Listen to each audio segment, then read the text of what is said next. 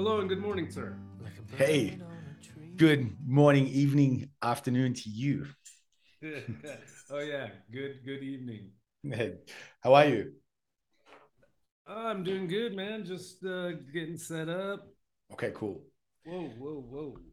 I'm looking forward to this one because I can feel your energy. Yeah, I feel your energy and rage from here. yeah. I was kind of nervous about it today. Not really nervous, but I was like, oh, I hope I'm prepared. Like, I don't know if I'm prepared enough to make such a juxtaposition between two things. Um, so I wasn't sure how to do it, and I was like, well, I don't want to like I don't know. I guess I feel like I was ready. I'm ready for this. I want to talk about it as soon as possible because I don't want to get further away from my readings of Animal Farm. I probably won't read it again until next year. Yep. Um, but at the same time, I think it's such a massive topic and it's so important that I was like, I don't think I'm prepared enough for it. But it's okay. Like we'll just do it, do what we can, and if it doesn't work, it doesn't. If it does, it does. And do you remember Animal Farm quite clearly, or? I read it like 6 months ago. I do remember it relatively well. Relatively being the compared to maybe other people well, but compared to how I normally would remember it if I was going to teach it, not very well. Or do you want to just yeah, I get the feeling that's what you want to do, right? You want to talk about Animal Farm as a text and then talk about how it's relevant to the world that we live in today. Yeah, absolutely. That's really I think it's an important text, and I think that it has a lot of um, it's pertinent, and I think it's valuable in assessing like not only like just like the problems in the world, but also just like politics in general, right? It's like and I don't want to get too political, but I mean, like in general, there's always these promises being made and whatnot. So yeah, I think that starting out by talking about it just as a text, a fictional text, is the most beneficial because that's what it was the intent, right? It was not to be pinpointed towards one specific event. Um, so yeah, we do know. Yeah. So Okay, that makes sense to me. And I'll just say, don't hold back. Is all I can say is that don't hold back. But yeah, so shoot, yeah, I'm ready whenever you are. You want to get started with this? Just Yeah, start. let's do it. So I'm going to ask you. So you recently taught Animal Farm at your school. How long did you teach it for? And what were some of the things that really stood out to you about the text? Uh, was one of your questions how long did I teach it for? Yeah, like how long did you actually Okay. teach it for? Did you teach it with the kids for a month, 2 weeks, 8 weeks? Uh, okay, good. Yeah, so I taught Animal Farm just recently to my 10th grade, and we read it over a period of about 15 days, but which so 3 weeks. But in all truth, I don't feel like that was enough time. And so next year, when I teach it, it will be a minimum of 4 weeks, possibly more, because I did like to have my students engage in activities and kind of go through the process of the rebellion, uh, the running for office, the setting up of laws, and et cetera, et cetera. And then ultimately I stopped after creating a schism or well, the students themselves did it like a um, some of the students dissented and so they were broken up into two factions, which is ultimately what happens um, in multiple farm, briefly before the expulsion or expelling of Snowball. So yeah, it was like a 3 week period. Um, and overall, like the book, so I'm not sure how much detail you want out of me, but the book is written by George Orwell. It was written, darn it, I don't even have the exact date on me right now, but I know it was around World War II. It was 1945, 1944 to 1945. okay, yeah. So that was the closing of World War II, right? So um, Orwell's book is based, um, well, I don't want to say it's based on the Russian Revolution, but most people agree that that is the case, and in many ways it is the case because the characters in the book, including Napoleon, Snowball, um, Squealer, and others are representations of like Lenin and Stalin and Trotsky, and these were all revolutionaries, that started in, well, the early 1900s, and eventually ignited the revolution in Russia through a variety or a series of movements and attempts at overthrowing the current government. So, in brief, the story, it takes place on a farm, which I think is beautiful. It's called Manor Farm, and it's a story about the mistreatment of animals by humans, in a sense. And eventually the animals get pissed off and they overthrow the humans. But this comes with a lot of different baggage. I mean, it's a short book, but there is so much going on inside of it. Um, and it all begins with a dream, right? Old Major, who is like one of the first characters we get to know. He's a very forceful, visionary character. And he was supposed to represent Karl Marx and Lenin, mostly Karl Marx, but a blend between the two, some would argue. But I personally think it more of like yeah, Karl Marx, because he dies, right, immediately after sharing his dream and this vision of a world with where men can no longer rule over animals, where animals are free of man's tyranny. Um, and he ignites a movement and he gets into people's head, right? And then ultimately he dies rapidly. So that's it. He's just in the first chapter and then he's gone for the rest of the book. But he is this ideologue. He is this prophet of this movement, and the story unfolds that way. Then the strongest believers of this movement, being sorry, Napoleon. Napoleon and Snowball, um, uh, well, embrace it and make it their own. It's their plan, it's their new identity, it is their movement, it is their revolution based on these ideas of this deceased philosopher, thinker. Um, so it's a very, very cool book. And then it's a revolution, and so I think it's really important that we if we think of all the revolutions, a revolution is one full turning, right? So if you think of the definition of the word revolution, that is to turn around like 360 degrees and to end up where you started. And so I think that's one of the concepts or one of the major ideas in the book that Orwell wanted to portray, that revolutions, well, they happen throughout history, but ultimately they always end where they began, right? So quite possibly the oppressed rise up against the oppressor and they overthrow the oppressor, and then soon afterwards a select few of the oppressed, or the leaders of the oppressed, assume that same role of dictator or oppressor. And so I think this book's really fascinating, super interesting. And it goes through, you can ask maybe a couple more questions to help guide me through the overview of this book. But that's where it begins, with Old Major telling about a dream he had about a more perfect world.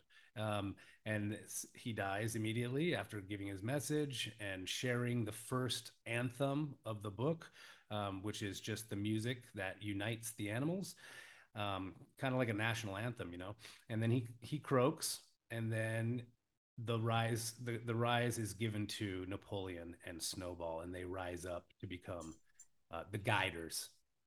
Yeah, let me ask you this. Well, maybe for people that aren't literary majors like yourself, the book is known as one of the most powerful allegories ever written in modern literature. Can you explain to somebody in simple terms what is an allegory? No, Yeah, I'm just kidding. I'm joking.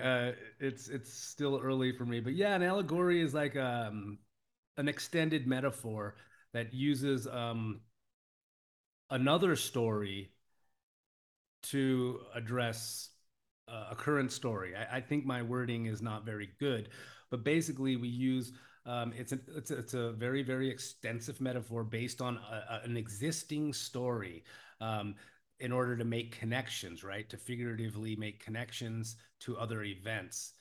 So that would be my definition of an allegory. Would you agree with that? Am I missing something? Yeah, I think that's the technical definition of like an extended, a kind of like an extended metaphor that's so elaborate and succinct that it becomes a story about or a story over a story. So I see allegories as basically two parallel stories, and then the primary story ends up reflecting a secondary story, but they're not at all related in the sense of maybe terminology, setting, time, place. So to bring it back to the text, right? We could say, like you said, that most people consider Animal Farm to be an allegory of the Russian Revolution, but there's nothing in the book about Russian history and Russian people or culture. It's all about animals, right? There's no mention of politics from Russia. Is that right? Yes. Yes. Yeah. So Yes. some maybe a story Some over of a the story. activities, some of the Mm. activities that take place obviously mirror and reflect Mm-hmm. the exact events that took place, and that's why it's an allegory of that particular war or revolution. Okay. Okay. Cool. So thanks for clarifying that. Um, then let me ask you this. So what happens in the book that's really significant, or the particular parts of it that stood out to you as moving or as impactful, or why is this book taught as a text in high school, middle school, whatever? Because I think that it points at the human, it's an analysis of the human condition, especially under large social groupings, um, herd mentality. Spoke about emotional contagion in the last podcast, and that also plays a heavy role in a revolution, right? Is you get everybody to align emotionally, usually through fear, to overtake another faction or group of people. But it has to be done with fear, right? Throughout history, if you go through history, what we will find is that most cultures need an enemy. I don't know why this is, but they need some sort of an enemy, maybe to keep them together and keep them united, to have this specific enemy. But as you go through history, various stories throughout, what you see is the dehumanization of the other. And so humans aren't going to march in to a country and kill off the males or whatever just for the sake of gaining wealth. The majority of people won't do that because we have this goodness, this innate goodness within us, and we all suffer and we all feel that. So we need to lie to ourselves. And so what we do is we start calling them, well, cannibals. Terrorists is the new one, right? Terrorists is the new demonizing label. But we have witches, demons, A- cannibals. Asians. Wait, Yeah, like Asians, like labeling, and what I mean by that is like labeling like a bunch dude, of people as one thing, and then saying that they're dirty, sloppy-eyed Asians, right? Like you can't tell me dude, that hasn't happened. you just to got us canceled within 10 minutes of the podcast. Right. But And no, I nothing know against Asians, right? But in the Australian media, that was a big thing, man. Like a racism against Asians in the 80s, especially with the Vietnamese immigrants, and then causing lots of lots of conflict between the two cultures, and just they're the Asians, right? There was a yeah. politician, like he said, if they don't start to behave correctly or appropriately, we're going to send them back to the jungle where they, quite frankly, where they belong. He was a prime minister Yeah, famous for saying that, or a and I mean politician. that is so dehumanizing and so degrading to a massive group of people. And you're absolutely right. That's actually a good example besides the fact that it's going to get us canceled immediately. That is a great example because we do say Asians and we do consider them to be one group of people, right? And pardon me, but I do want to go through some of these stereotypes like yellow, slanted eyes, rice farming, blah, blah, blah. And that's just so inaccurate, right? It is so inaccurate. It reminds me of the United States. So during our colonization, the Indians, well, the American, sorry, I should say the indigenous, the Native Americans, um, were grouped into and stereotyped into the Reds. They were called the Reds, right? And their depiction was always with a feather in their headband, right? Some face paint, shirtless, grass skirted, with an axe, right? And you see that shit to today. If you ask my students and you show them a picture of a stereotypical Native American, they'll just say, oh, yeah, it's an Indian. But even they know that Indians come from India, not the United States. But it doesn't matter. The information, the stereotyped icon is already out there. And the saddest thing is that really less than 10% of less than 10%, maybe less than 5% of Native Americans actually dress like this. You got to remember the United States is cold as fuck in the winters. I mean, the northern parts of it are extremely cold. So they were wearing full clothing. They were fully regaliaed, right? They were fully dressed head to toe. Um, Unless you were down in like the South during the summer, right? So it's amazing. And there's so many different societies within the Native American experience, man. I would say hundreds. I would say hundreds. But documented, we have maybe 30, 40, 50, 30. I'd say 30 at least, right? Like just in the West, right? We have Seminoles, we have Navajo, we have Pueblo, we have oh God, it just goes on and on. Where I'm from, Alaska, we have Inuit, which is the northern, the Tlingit and Haida, which is the southern, and they speak different languages. They have different cultures. They eat different foods. They dress differently. Their music's differently. Their religions are different. Yet, just like as in the Asians, we grouped them into this mass and we called them violent, right? They were all violent. They were all one against us. So that became the common enemy.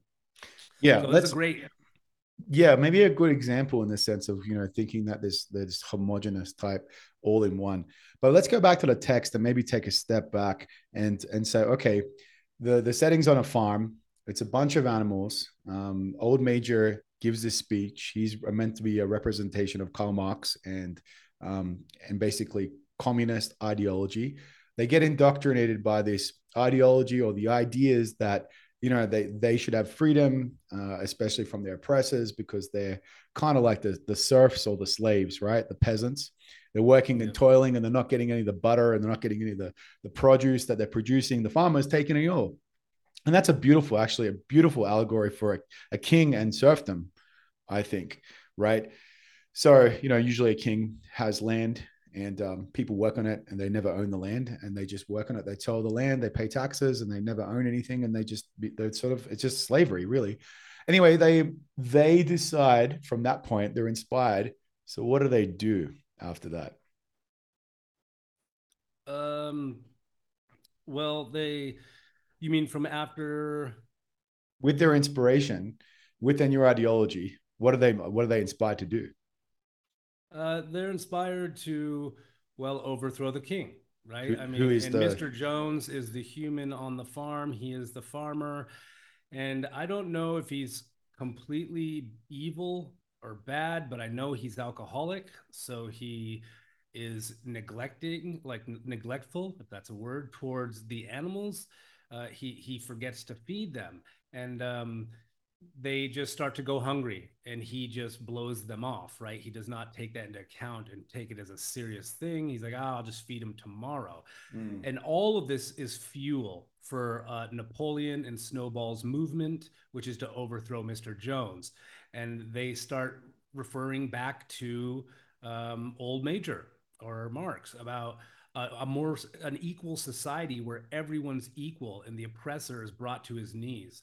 And so that's where it all begins, and you get this beginning of this storytelling of this enemy that is a human, and they use persuasive techniques of so many kinds to defame Mr. Jones.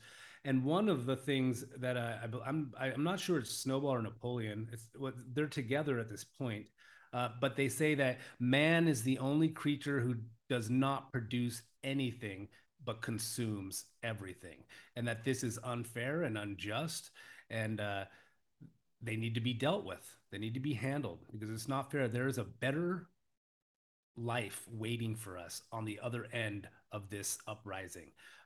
Follow us, and we will lead you to the promised land of milk and honey. Right? These are the promises that are being made by Napoleon and Snowball to the other animals.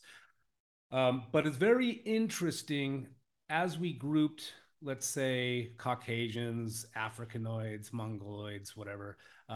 In the farm is actually a good representation of this. So you have the pigs, right? And then you have the various animals representing different class structures. But we'll get more into that. But that's what they want to do with it. They're going to use that information, and then they're going to find the events that they need to inspire this anger and hate towards Mr. Jones. And that's when Mr. Jones slips up and forgets to milk the cows, putting them in pain, and forgetting to feed the people. And by then, the people are hungry, they're desperate.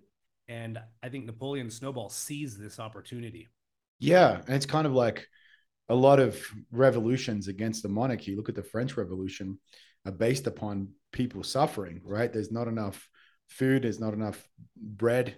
Um, living conditions are really bad, and they see the monarchy change from a patriarchal system that is caring and and paternal into a very egoistical, selfish system of depravity and just taking, right? Just absorbing the wealth from the people. They just become like economic leeches. So of course, and that builds resentment, and that's obviously the fuel, the inspiration for before a revolution.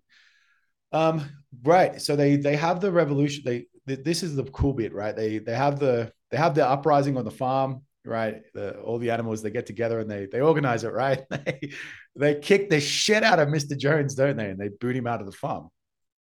Yeah, they do. And it's important to know that they don't talk about revolution at the beginning, because I think a lot of people know that revolution usually is really bloody, like really bloody. And Mm. so they call it a rebellion. And so here's wordplay, right? There's play on words like, oh, it's just a rebellion. It's an uprising. It's not a revolution.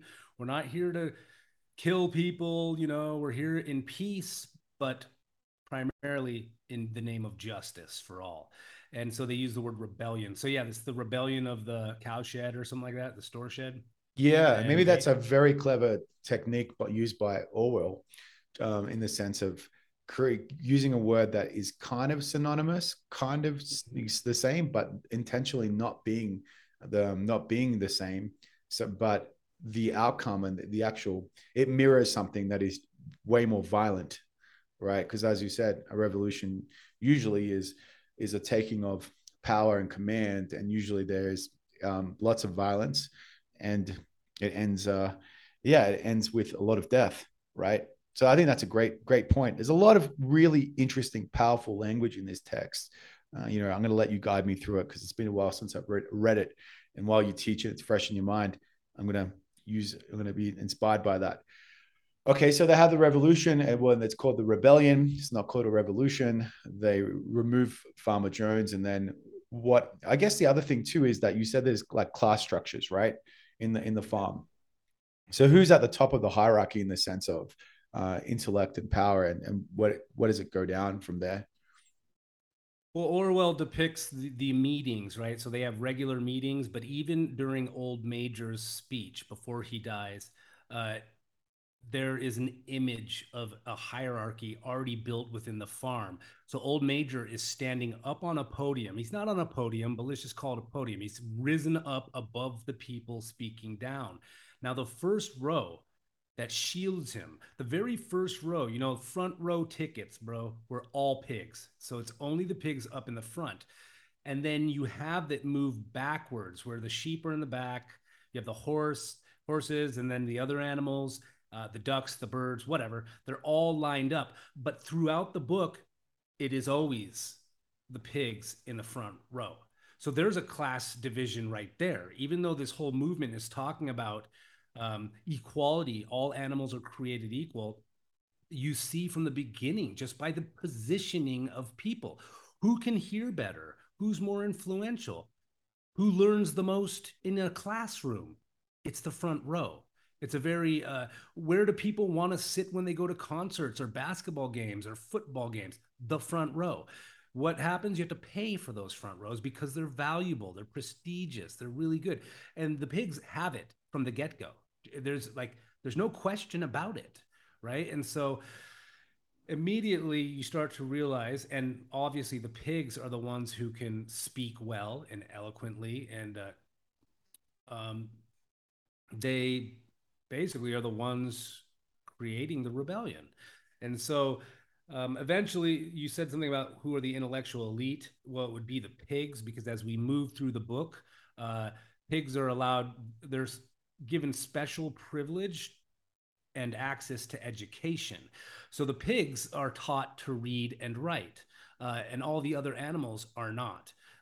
So this is a very interesting pointing fingers from Orwell at education and how education is actually used to help create caste, right? The caste, the hierarchical class systems is done through education, and the lower animals, if I can call them that, feel a little bad saying that, but to call them that, are also educated, but in a completely different way, and not in a way that is liberating to the mind, that is um, allows you for free thinking. No, it's just to barely be able to read the laws that they end up creating. Um, and otherwise, the pigs just insist on interpreting everything for them. So they eventually, you realize that the animals didn't learn how to read, most of them. And that was an intended decision on behalf of the elites, which would have been Napoleon Snowball, especially Napoleon. Um, so, yeah. Yeah, so the pigs maybe represent the intellectuals, politicians, people in power. Um, yeah, is that a fair assessment? You can say. Yeah. Yeah, absolutely. Absolutely. Because the pigs, as we go through, start to consider themselves the brain workers, right? So they assign themselves the position of supervising the farm. And in order to supervise the farm and avoid Jones or the king from coming back, they must work at all times on strategy, thinking. Um, Therefore, they cannot do labor because their job is more important than that. There's no farm without them in their eyes. And yes, so they have all this leisure time to read and learn new things.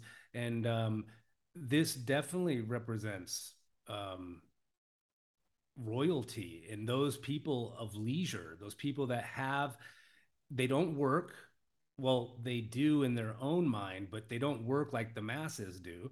They sit there, they claim their royalties, they suck off the fruit and the labor of the lower classes, and that gives them the time to manage their affairs, right? And so on the farm, it's the managing of the farm. But if we think of uh, and the defense and the managing of the farm, but if we think of like kings, it's theirs is to, yeah, their promise is to make sure that their societies are healthy and protected from outside enemies, and so that's what they do. They sit in their castle and they plot ways to defend their land. Right. I've got this old lit charts document in front of me as well that I'm looking at. And there's, to be fair, and just to give our audience a bit of um, scope, I guess, there is Squealer as well. I remember him. Squealer represents the Soviet press, which Stalin controlled through his rule. That's interesting as well. And then there's also Minimus, a pig who writes propaganda poems and song praising Napoleon and Animal Farm. Minimalist represents the takeover of art by propaganda in a totalitarian state that aims to control what its citizens think. But this guide is pretty good because it's got like representing, it's saying that all of the characters are very purposeful. They have a very, authors, a very strong intention being there. Like Molly, the vain horse, who loves sugar and wearing pretty ribbons in her mane. She never cares much about the revolution, but she just wants to feel good. She abandons Animal Farm, puts herself in service for another human well before the totalitarianism even takes hold on the farm. Molly symbolizes the selfish and materialistic middle class.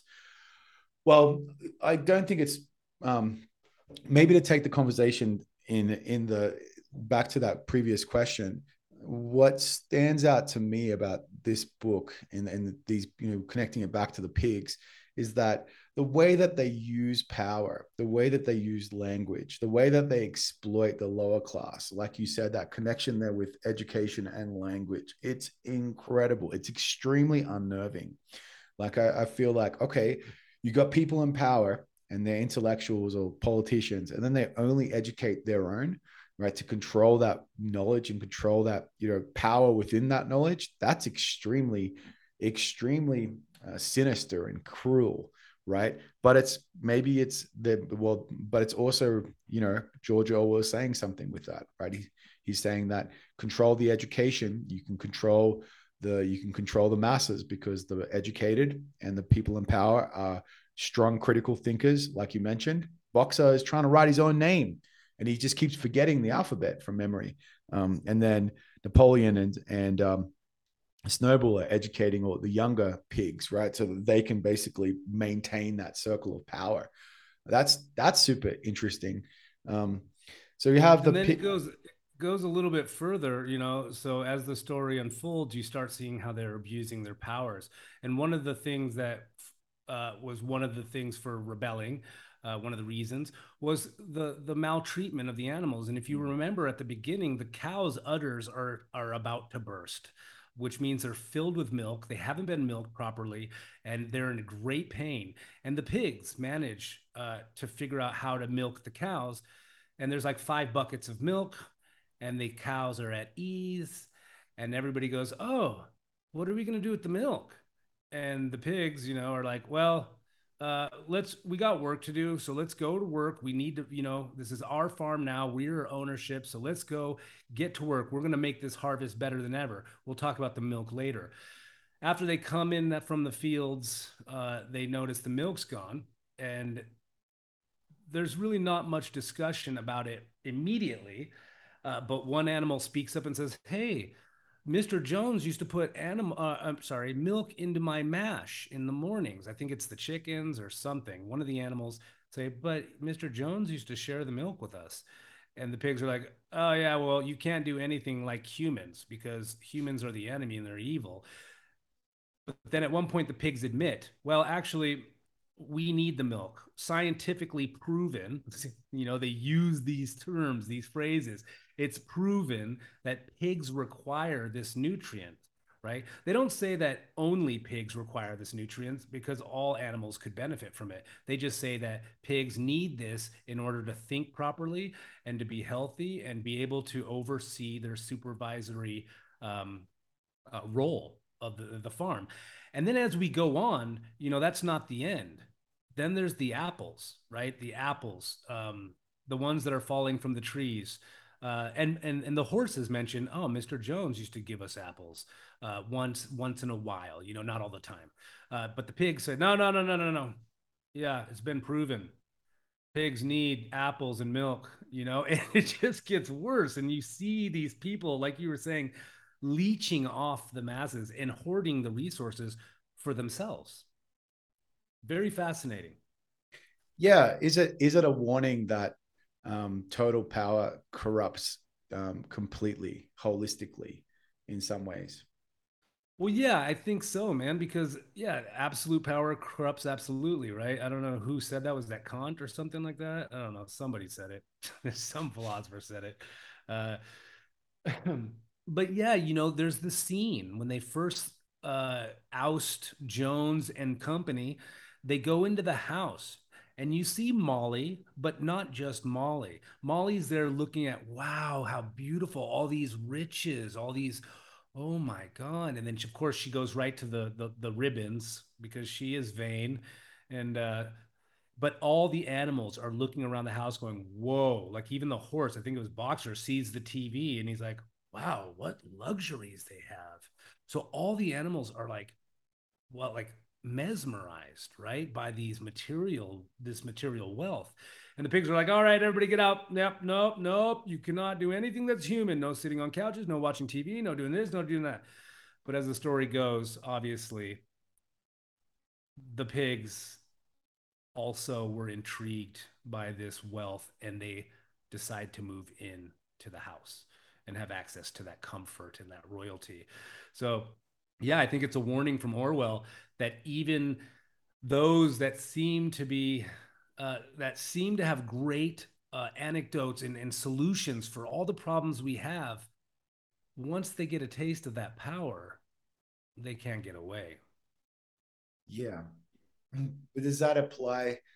Um, does that apply to kind of democratic, capitalistic type governments? Are we all corrupted? Let me just read this because he's definitely critiquing totalitarianism, right? In that sense, um, in the sense of maybe looking at monarchies, maybe looking at governments that are being completely egoistic. Orwell's underlying point is that the stated goals of totalitarianism don't matter because all totalitarian regimes are fundamentally the same. Every type of totalitarianism, whether communist, fascist, or capitalist, is founded on oppression of the individual and the lower class. This is the bit that I like. Those who hold power in totalitarian regimes care only about one thing: maintaining their power by any means necessary. Mm. So that is the critique of what we see, I think, in all governments, right? In when they become these authoritarian, totalitarian, totalitarian type governments, then they become completely tyrannical under the guise of they're looking after the individual, under the guise of pretending to be socialist or communist or caring, right? They're just maintaining their own power. Um, I'm not sure if that relates to democracy in a sense, but maybe it does in the sense that people will do anything to maintain that power, but maybe there's checks and balances there to make it harder for them to do that. Like in the United States, you're from the United States, you have a system of government where the president can only be president for what is it, 8 years, Yeah. 2 terms, right? Whereas at the moment in Venezuela, it's just like Nicolas Maduro's like, yeah, I'm president, and my opposition, I'm going to squash you like a bug, right? They barely, I don't think they even have an opposition. Um, and I listened to the radio today, and I was hearing something saying every healthy government has an opposition because they play a part of keeping the other side in check, right? But it is extremely scary that in the world today there are totalitarianist or totalitarianism today in governments like North Korea, Cuba, and to I'm sure there's a ton more that I can't think of right now. Yeah, and I don't want to pick on Russia too much because I know we're already dealing with an allegory on them, but uh, they will do anything to keep their power, and they will use laws to leverage that. So, uh, so basically, there are laws in place when people take power, right? Because it's an ongoing process. And in the book, there's the seven commandments on the farm, right? So I'm going to get back to Russia in a second. But let's just read those seven commandments to give more context to the listeners. Number one, so the seven commandments, that word commandment is very important because it has connotations with the Bible, right? But we'll get back to that too. But anyways, whatever goes upon number one, whatever goes upon two legs is an enemy. Whatever goes upon four legs or has wings is a friend. Three, no animal shall wear clothes. Four, no animal shall sleep in a bed. Five, no animal shall drink alcohol. Six, no animal shall kill any other animal. And seven, all animals are equal. So if you read those and you're one of the animals on the farm. They sound great. They sound like they're there to protect you, right? But laws are changed because, like you said, they want to maintain their power. So let's get back to Russia and Putin. Uh, I don't know too much about Putin. Like, I don't want to get into personal stuff. But one thing I do know is that they wrote laws to extend. I think Russia also had like an 8 year term limit, or um, and Germany as well. And then you have Markle, who stayed in there for so long, right? It's because they rewrote the laws. Check this But out. Putin, I don't want to interrupt you, but I've got this here in front of me. Vladimir Putin's first and second terms, 2000 and 2008. So he served for 8 years.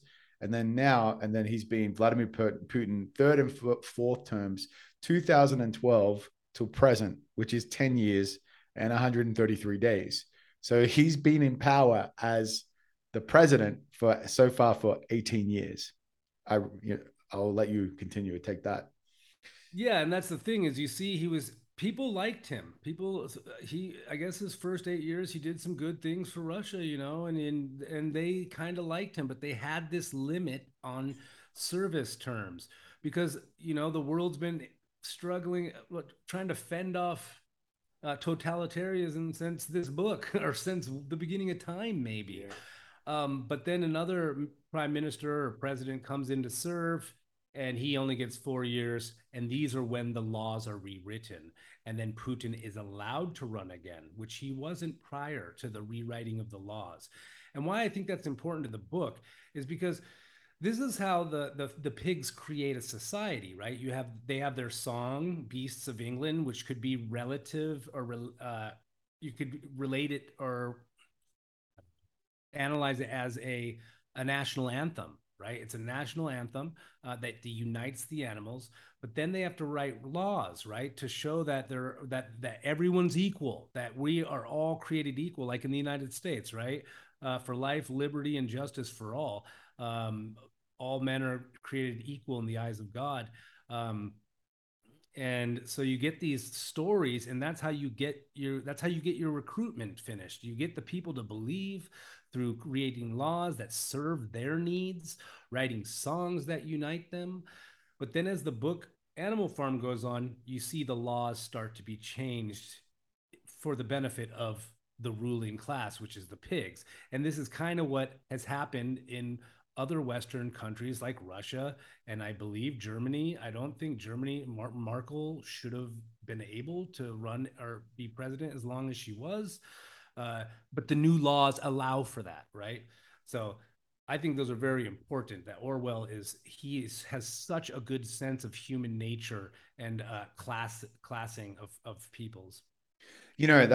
That's a great point, and it sort of breaks my heart, to be honest, because another theme that we see in Orwell's text is revolution and corruption, and it breaks my heart in the sense of like the ideology of Che Guevara, and reading his diaries, and he was on the road, with his mate when he was like 20 years old. He was a young medical student and a doctor, and he was seeing the corruption, the exploitation of Latin America, went all around South America, and just learned so much and matured. It was like a coming of age novel. It was very powerful.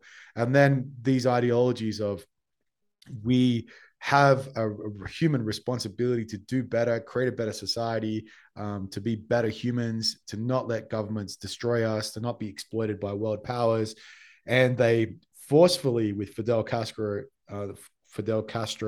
forcefully take Cuba in a revolution slash coup, a civil war, basically, and that they take power. And then exactly the same thing happens. The ideology just melts into the background. It just becomes dissipated, and they start saying, "Oh, we should do this, and we're doing this, and we love Cuba," and these nationalistic anthems. And man, I've been to Cuba 3 times, man, and every time you turn on the news, and every second word is the revolution, the revolution. It's like, bro, the revolution happened like 60 years ago. Why are you guys still talking about the revolution? They're still holding on to this idea of the revolution is king because it justifies the totalitarian, tyrannical government that they've got, to say we should be grateful for who's in power now. And Fidel Castro, I mean, he was like a god. he didn't hand over power. He had power for like 60 years. I think the revolution was in like 59 or 50, 1957, something, or 1960, something around then when they took power. It was exactly the same. But let me just finish with this and I'll share the air. It says revolution and corruption is a big theme. The revolution in Animal Farm, like all popular revolutions, arises out of a hope for better future. At the time of the revolution, even the pigs are excited by and committed to the idea of universal and animal equality. So it's beautiful to have a revolution. The problem is when you get that power, are you really equipped to handle it? And can you really implement a system where it's not just about self-interest? It says Animal Farm shows how the high ideals that fuel revolutions gradually give way to the individual and class self-interest. Not even Napoleon planned to become dictator before the revolution, but as his power grew, he took more and more until his power became absolute. Is that just a warning for human nature? Are we just not capable to be in positions of power without it corrupting the individual and self-interest? It's very rare that you see leaders being able to handle that amount of power. Yeah, and I'm not sure if that exactly what Orwell was trying to do, but the story stands for itself. And ultimately, well, I don't want to jump too far ahead in the book, but ultimately, yeah, it all began with a great hope, a great desire for a better society for all, right? Where all are equal. And the pigs believe this, right? Even the porkers. So you have a different classes of pigs. He had 400, 500 babies because he was a breeder, right? He's a special pig who is taken very good care of. This is real in real life on farms. They're taken very good care of. They're provided great abundance of nutrients because their job is to procreate. And then their descendants are the porkers, right? So the porkers live 1 year. The boar, a Napoleon, the breeder, will live a long life and be taken care of and live in luxury in comparison to the other animals. Uh, because even his descendants, the porkers, are raised for a year and then sent to the slaughterhouse, right? So the pigs themselves, being aware of this, know that, yeah, they too truly desire a better society for all, not just for pigs. But here's a question to you. What was Che Guevara's role in the Cuban Revolution next to Fidel Castro? I don't think he was even there, was he? Oh, he was definitely involved with the movement, which In the started with movement, Bolivar. yeah, but actually on the boat going to Cuba, I don't know if he was actually there. But I'm not sure. I'm going to look that up. But And they worked together, correct? Like right, they had yeah. So dealings, they he had became friends with communication. Fidel Castro, and then basically Yeah. it was their ideology that connected them because he's from Argentina, he's not from Cuba, and then once he got power, once they had the revolution, and then his main purpose was to basically go around the rest of the world and create other revolutions so people could be liberated, and that was his purpose. But Fidel Castro, from what I've read, put him in a position of power where he was um, he was taking care of the people that dissented and was Mhm. kind of rebelling, and he was in control of like prisons and like a military camp, and apparently he executed, like people say, 20, 30,000 people, right? Who, He Che Che Guevara. or Fidel? Che Guevara, that's what they say. And people have, I haven't read it, so I'm saying that I've heard other academics say that that's fact. But I'm not sure. That's And that's really interesting because I was under the impression that, you see, like if we look at this revolution in Latin America, who would be our old major? Simon Bolivar, right, right? And so completely. then you have Snowball and Napoleon. And from my understanding of the Cuban revolution is that we would call Fidel Napoleon, and then Che would be Snowball, because Che and Napoleon are working together to keep this revolution, to ignite this revolution. But there comes a splitting moment where Fidel Castro, they come to disagreement. on some terms. And I'm not sure exactly what it was, but Che was a doctor and he really wanted to help and to heal. But at some point, even though this story is convincing, right? This revolutionary story is convincing that even the pigs believe it, like Che. But then at some point, Che starts to realize that this is not exactly what he was intending to do. This is not the revolution he wanted. No, it wasn't supposed to be one man Fidel Castro, imprisoning people, oppressing people. And then they divided, and Yeah. he was chased out of the revolution and then demonized by Fidel Castro and company. So this is very, very important. If I'm wrong, I apologize. I will do more research on this, but I'm pretty sure something like this took place. Che started questioning Fidel, saying, "Hey, I don't know if this is what Bolivar wanted, if this is what we really wanted." And the moment you oppose, like Snowball starts opposing Napoleon, starts asking questions, starts saying, no, no, no, no, this revolution, because you see, Snowball really wants all the animals to benefit. He really does. And he doesn't want to be corrupt. He's willing to fight and die for the people, and like a Che. But eventually, what happens? Napoleon uses his new secret police to chase him out of there. Um, you know, his secret police were the dogs that he stole from the dogs on the farm when they had a new litter. He took them and trained them. He promised to educate them, but really what he was doing was creating a security force. And eventually, Napoleon, the power is too much. He wants absolute power. He doesn't want someone there. And notice that in the book, and also in Latin America, people start championing Snowball and Che, right? They start thinking, Che is, I love this guy. He's a doctor, the motorcycle diaries. He actually went and helped people all throughout South America. This guy is awesome. Fidel, yeah, Fidel, right on, buddy, right on. We like Che. And so this is happening in Animal Farm. And they're like, oh, yeah, but Snowball did this, but Snowball did that. Snowball was a hero. He got Yeah. shot. He fought, he led the rebellion. Uh, doesn't matter. He goes from hero first class to enemy number one Yeah. just overnight. And they chase him off and he never comes back. Okay, so anyway, sorry. I No, just had no. to get that in there because I feel like this is what's so beautiful about this book.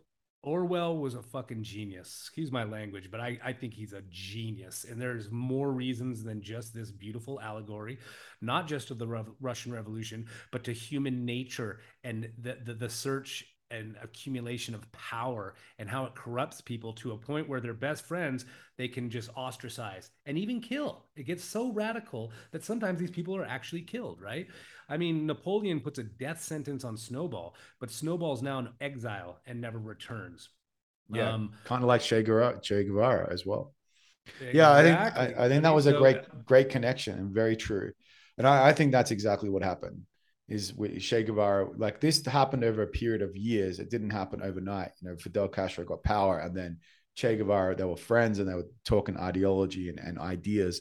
But running a country is not the same as an ideology. Running a country is implementation of practical global trade and managing people and distributing resources. It's very easy to be corrupt if you're thinking about yourself. And how would you not get corrupted if you are now the king of a new of a complete country where you have access to a military, you have access to property and resources and the fishing and food, you know, all of it, like the milk, right? And I think that's mhm. exactly what happened with Che Guevara. He just was probably really disenchanted and dissatisfied with the Fidel's handling of power, but being a dictator. And then, yeah, he just got pushed out, you know, slowly go down here and take care of this. And he probably just, he probably just had a decline into moral depravity and doing things that he didn't expect that he'd ever do because he wanted to maybe maintain that connection with Fidel until he completely probably lost himself, you know, right? Lost himself along the way because of power being completely corrupting. But what a shame, man, because why is he still on? I have a t-shirt with Che Guevara on it. I bought it in Cuba. You Why can is see he, them all over Thailand. Che yeah, Guevara's all over Thailand. he's like that picture of him with the hat and looking his like long hair and looking into the distance with this look on his house is like being a visionary and looking, you know, thinking about dreams and maybe purpose, whatever, is the most one of the I think one of the most sold pictures printed in the world. But for what he was and the ideals of what life should be like and what government should be like, I think he had something really beautiful through that ideology and reflections. But I think what he became was completely, I would even go as far as saying the complete opposite, and went into complete ethical and moral decline. So yeah, he was shot, man, by the Bolivian army, some soldiers in the he was doing guerrilla warfare, trying to start more revolutions, and he was captured and executed. And then, as you said, Fidel Castro was like they basically villainized him, demonized him, and said, "Ah, he was a failure after all. He wasn't really a revolutionary like us." So, yeah, Snowball and Napoleon, man, all over again. Yeah, and that's why I think this book is so important because I think it's an allegory for the human class, like well, just revolutions throughout humanity, right? I, I I think that the Russian Revolution is so embraced just solely for the fact that it was a massive tragedy, a horror that took place during Orwell's lifetime. So it was tangible, right? It was accessible to anyone who would have read his book, because by the time he writes his book, the Americans are still scared of this Russia, right? The whole world is. Europe is like, damn, dude, Russia is scary, right? We gotta like really um, keep an eye on them. Don't really upset them too much, but let's monitor the situation. But it was so accessible because even the Russians, you got to remember, the Russians even were in conflict with the Japanese at the beginning of the revolution. The king, the actual king, before the Bolsheviks took over, um, was going to war, trying to win little wars to win over the love of the people, right? And they go to war with Japan over Korea. Okay, so this is very important history. Now the whole world's involved. China, Japan, Korea, the Mongols, all of Europe, the United States are watching Russia, right? This is like, holy shit, what's going on there? And so this is why Orwell uses that. But I think at the same time, we can use these characters just like we did with Latin America, right? Just like we did with Che and Fidel. And it's so interesting, right? It's so universal, so universal. Yeah, I love as well this connection between language that you mentioned as well, talking about language as power. Animal Farm shows how the minority in power uses vague language, propaganda, and misinformation to control the thoughts and beliefs of the majority in the lower classes. What stood out to you in this text as kind of the most confronting or just kind of like universal truths? You know, what is it that impacted you or made you kind of reflect on human nature that was an insight that maybe you hadn't thought about as deeply until now? Um, well, I've always known about the magic and the power of words. And this is where Squealer comes in, right? They say of Squealer that he's a magic maker, that he has the ability to turn black to white. Okay, so this is a very important metaphor. Um, and what is black and white? They're opposites, right? They're opposites of the spectrum. So to turn white to black means he was so convincing, right? And it's interesting that the laws are written on a black tarred side of the wall and the words are written in white. But Squealer has the ability to change people's minds on a dime. He has 180-degree about face turn with his words, right?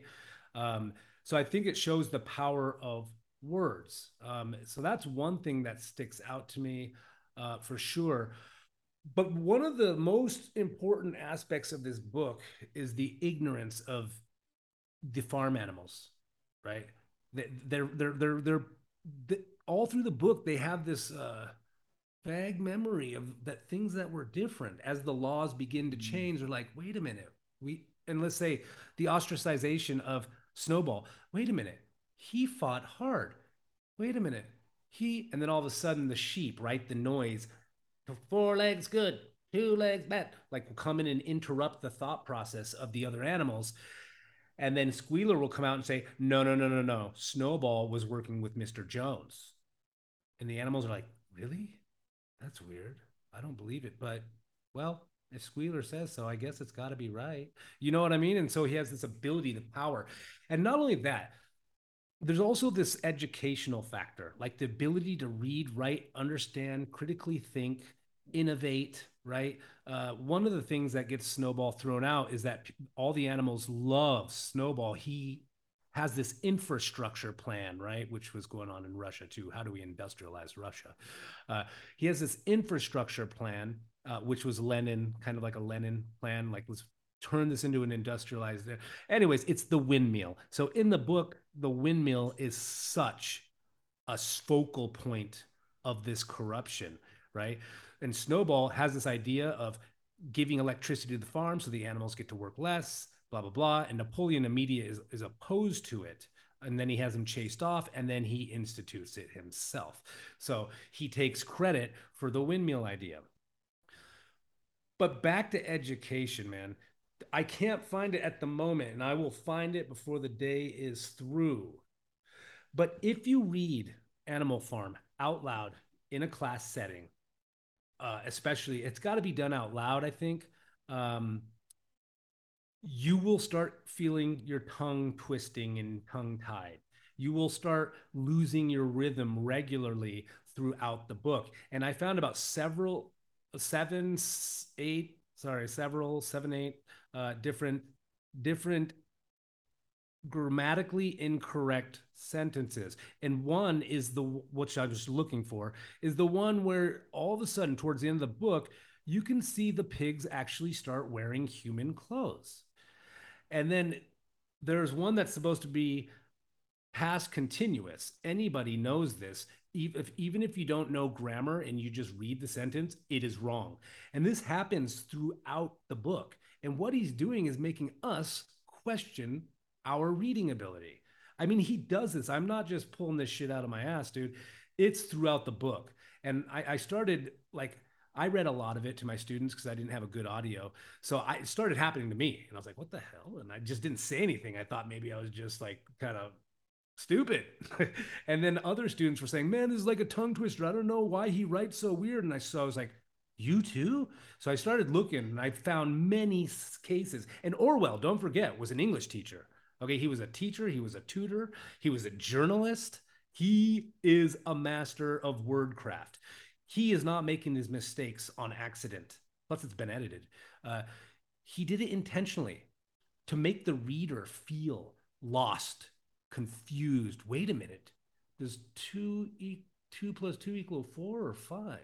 Like weird shit like that. And he does it throughout the book. So it's words or power, right? You have Minimus writing these poems of praise with beautiful metaphors of Napoleon, this grandiose savior of the farm. Um, okay, I'm going on tangents here, but I did want to talk about the power of language. And Orwell's so brilliant that he puts the reader into a lot of discomfort intentionally to ask you, are you ignorant? Can you read good enough? It's very powerful. Yeah, I'll find it. I'll find more of it and I'll put them in the, whatever, the comments. Or I'll bring it up later.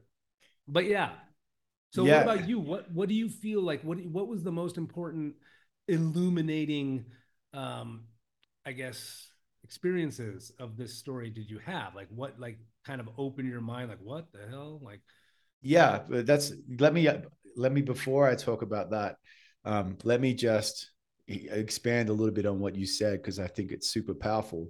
Was the fact that the lower class animals couldn't critically think, so vulnerable to exploitation and manipulation, could not reflect, and then they were always being manipulated through the power of language, right? As you said, catchy phrases, grammatically incorrect, alliterations, jingles, adages, axioms, whatever, all stuff that sticks. And we people we believe our governments, right? We want to trust in our governments, and we want to feel like our government is taking care of us.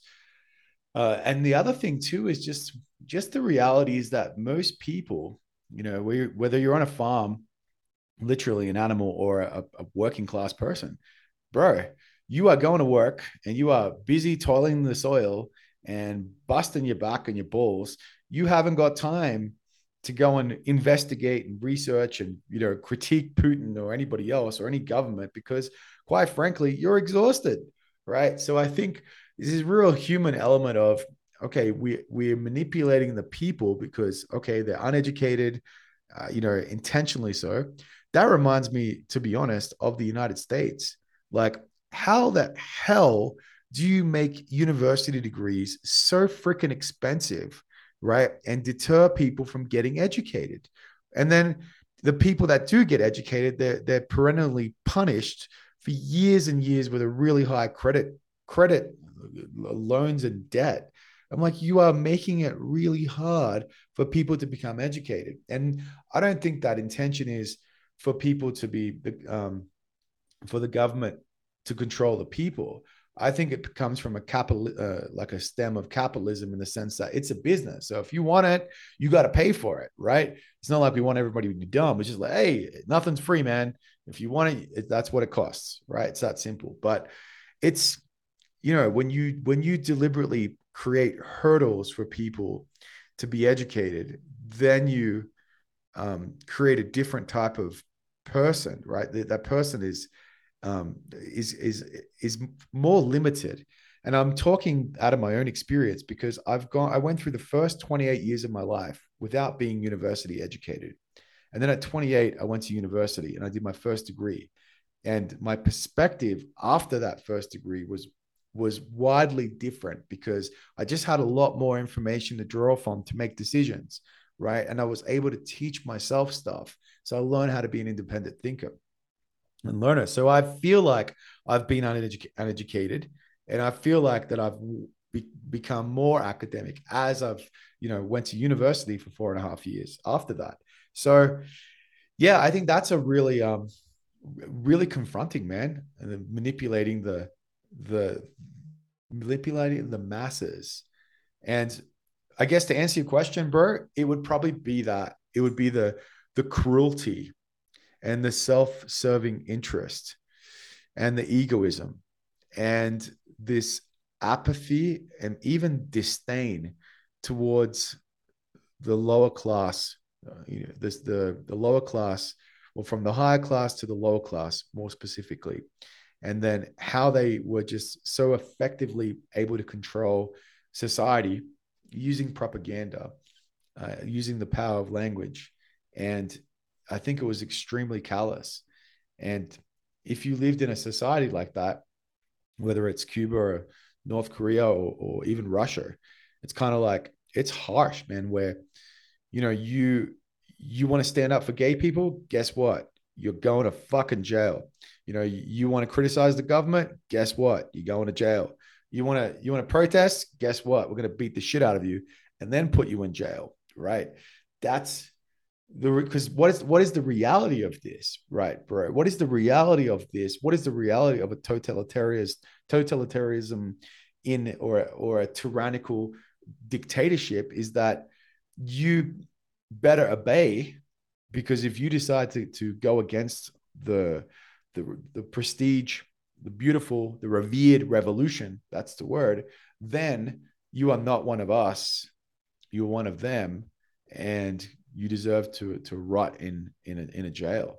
And that's pretty scary, because someone's telling you what's right, someone's telling you what's wrong, someone's telling you what you can do, someone's controlling how much you can. It's control and order, and it's just very, very callous, man. And it's very very, very applicable to what we see even within, like, in inverted commas, modernity.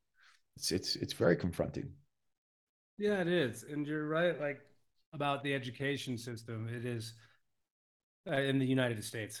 It is a system that it's way too expensive and it forces the majority, right?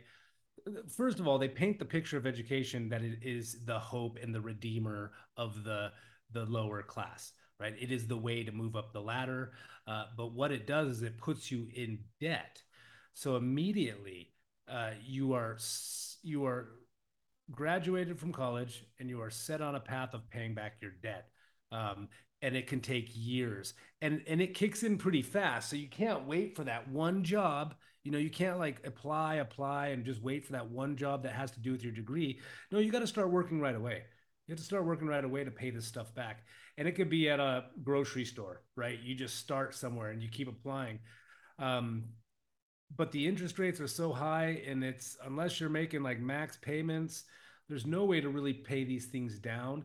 And so what it does is it creates this endless cycle of stress, anxiety, which kills creativity and innovation immediately.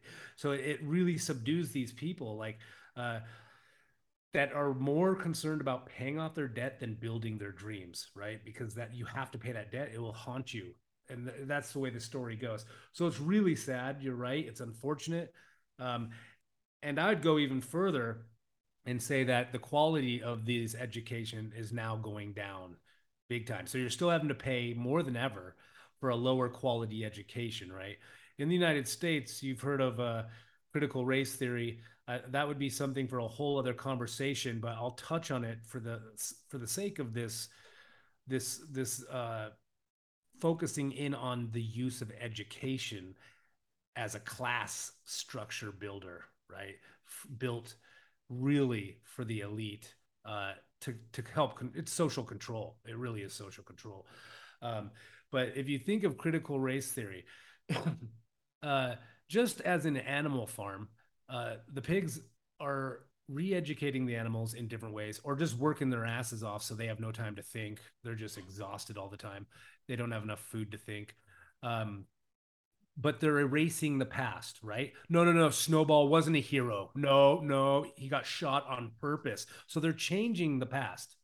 And that's what you have to do when you overrun a society or a group of people. You have to control their thinking. You have to erase their past, build a new story, create new songs, new laws that convince these people um, that it's good, but also to make them resent the life that they had before. So back to critical race theory in the United States, there's a huge fight about it over like parents from all sides. It doesn't matter what political affiliation you have are fighting this because what is teaching children is that our nation, um, well, some of it's true, but that doesn't matter. It's the light you look at it at. But that all of our institutions are racist. Our forefathers were racist. You are oppressed, and because of the color of your skin, you have been put into these things by white oppression. That's a really bad nutshell, but that's the truth. So, what does this do? Parents are complaining that kids are now rebelling against them. Like, oh, you supported the oppressors. Like, wait, what? Wait. We have a story, okay? And it's true. The Europeans came over to the Americas desperate from oppression from their own countries, and they found an escape route. And someone was probably telling some pretty damn good stories about milk and honey in America, and so people were going, and bad things happened. But that story, and they're trying to like erase these stories, just do away with them because it's evil. It's all racist. So we got to start over. They're tearing down monuments. They're changing the name of schools. Remember, Animal Farm, what? Manor Farm. So it's Manor Farm. They rename it just like Russia became the Soviet Union and then it went back to Russia, just as Manor Farm became Animal Farm, and in the end, it gets named Manor Farm again.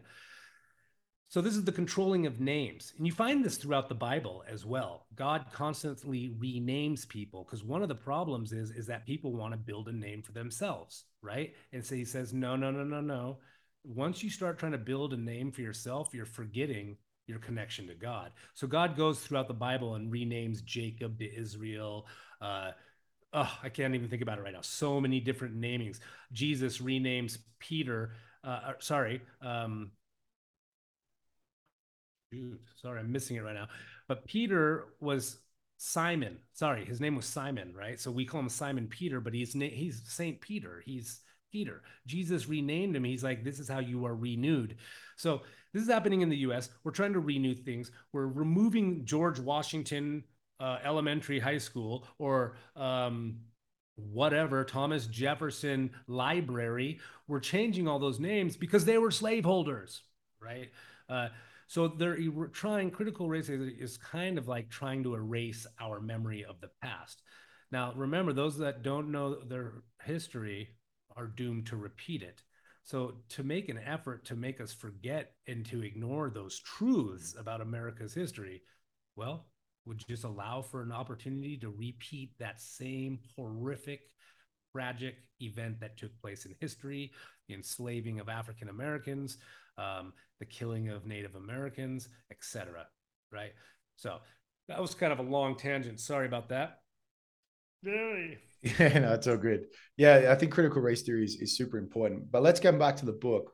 And maybe this will guide us a little bit, I think, is the other part that I found was extremely confronting. Because I read Animal Farm when I was a kid. I read it, I think, when I was like 15. And I didn't really get it. And then I read it at university. And then I read it again about 6 months ago. And then when I read it the final time, the scene when the pigs, the whole time was like, four legs good, two legs bad, four legs good, two legs bad. The scene where the pigs come out and they're walking on their hind legs, and I believe they're dressed in human clothes. Is that right? Right. And at this point too, Yeah. they're regularly drinking whiskey and doing deals with other farms and trying to negotiate and barter and trade and use money and at that point. But I just remember when they're walking on hind legs, I'm just like, oh my God, they've become the oppressors. It's, as you said, the revolution. It's coming full circle. They've become the liberators. They're from the liberators now to basically the people have got a new, fresh oppressor that's just dressed in new clothes. But maybe these oppressors are even a bit more callous, a bit more cruel, and a bit more subversive in many ways. That was really confronting. Like, it was like, wow, that was powerful. That was a Well, powerful. yeah, it's like they're just breaking all their own laws and rules, right? So we have those seven commandments. Um, and there's a scene where commandment number 4, no animal shall sleep in a bed. But the other animals start to witness the pigs sleeping in beds and they question this. Wait a minute, what's going on, right? And immediately they get shut down. And here comes Squealer, the media, coming to smooth things over. And he says, no, uh, you guys sleep on a pile of hay. Is the hay not your bed? And the animals will, well, yeah, of course it is. That's where we sleep. And he's like, exactly. A bed is just a place where you sleep. He says that's not what the law said. The law said sleep in bed with sheets. Right? And so they have blankets. The pigs have blankets on these beds, but he said, no, beds with sheets. So now they can have blankets. And he makes them feel stupid. Like, is that not a bed that you're sleeping on, that pile of hay? And everybody's like, well, yeah, it is. And he's like, Yeah. exactly. And then he moves on. And the other law, no animal shall drink alcohol, right? And there's a scene where Napoleon and Snowball and everybody wakes up late and Napoleon's dying. He's fucking dying. And Squealer is disoriented and he's just like, oh God, looks sick. And he said, Major's dying. And his last rule is any animal that is found drinking alcohol, it's punishable by death. But then all of a sudden that evening, Napoleon's making a speedy recovery. He was just hung over, that really bad hangover. And the next thing he's like, shit. And they start brewing, start allotting parts of the farm just for making barley for brew. Right. So, yeah. And then that law changes to no animal shall drink alcohol to excess. So they're twisting all these rules. No animal shall kill any other animal unless they deserve it, like Snowball, like drinking to excess, like acting like humans. But they become more and more like humans. And this is what's so beautiful, right? Everybody's confused at the end of the book. The animals are walking on 2 feet, they're drinking, they're smoking pipes. And in the very last scene, They're actually they're gambling, playing cards with their human counterparts. Now, just for a quick background, those human counterparts represent different countries around the world, okay, that were in opposition and fearful of Russia at first, but then saw what a good job you've done here. The people work for nothing and they work long hours. Wow, you've really succeeded. So you see these countries like Germany, other European countries starting to say, wow, this works. This works. And in the end, it's the pigs around the table. You got Mr. Jones, everybody's there, and a fight bursts out in both Mr. Jones or one of the other guys. I don't remember. I don't know if it's Mr. Jones. It might be one of the I don't think he comes other. back from memory. Yeah, I don't think he ever comes It's back like, either. yeah, it's the It's other one of the farms. neighboring Maybe, farms. yeah. Yeah, it's the neighboring farms, which are the border states, basically, that want to do trade with you again, even though you've done these terrible things. And the very last scene, the animals are going back to their shed. They're just so fucking baffled by what the hell has happened. Uh, and a fight breaks out because Napoleon has an ace of spades, and so does Mr. Pinkerton, or whatever the hell his name was, Pilkerton.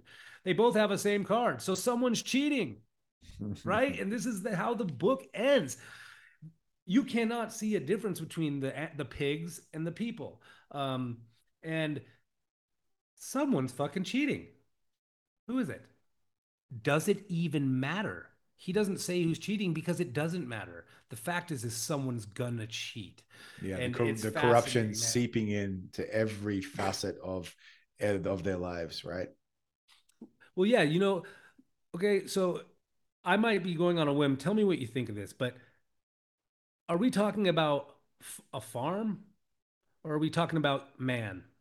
We're talking about politics. Man, At that point, we're talking about politics completely, man right? or farm? Definitely. Man or farm? I definitely think that he's woven so much of the dark elements of our humanity in that text. He's, as you said, he's just got his finger on the pulse when it comes to understanding the flaws of humanity. So is it actually, or is the story really about farming or about man? I'm going to say it's about man, Yeah. And the name of the farm is Man or manner. Farm. Okay. Yeah. And so he does this shit all the way out through the book. He has wordplay. He is such a genius. Manor Farm isn't just a chosen name. Boxer is not just a chosen name. Snowball is not just a chosen name. What is a snowball? And what can a snowball do? Well, a snowball is a packed, solid, round piece of snow. And once it builds momentum going downhill, it gets bigger and bigger and bigger and bigger. Remember that everything after Squealer disappears, he becomes, sorry, not Squealer, my bad, Snowball. He becomes bigger and bigger and bigger and bigger, right? It's all going downhill. Everything's going downhill. And so the snowball is getting bigger. Everything that goes wrong, that can go wrong, is Snowball. This lie becomes so big because of the falling, right? You see a society falling down, and this ball is just getting bigger, bigger, bigger. The cows are like, um, um, I'm almost certain that Squealer or Snowball came in at the middle of the night and milked us, so we don't have milk.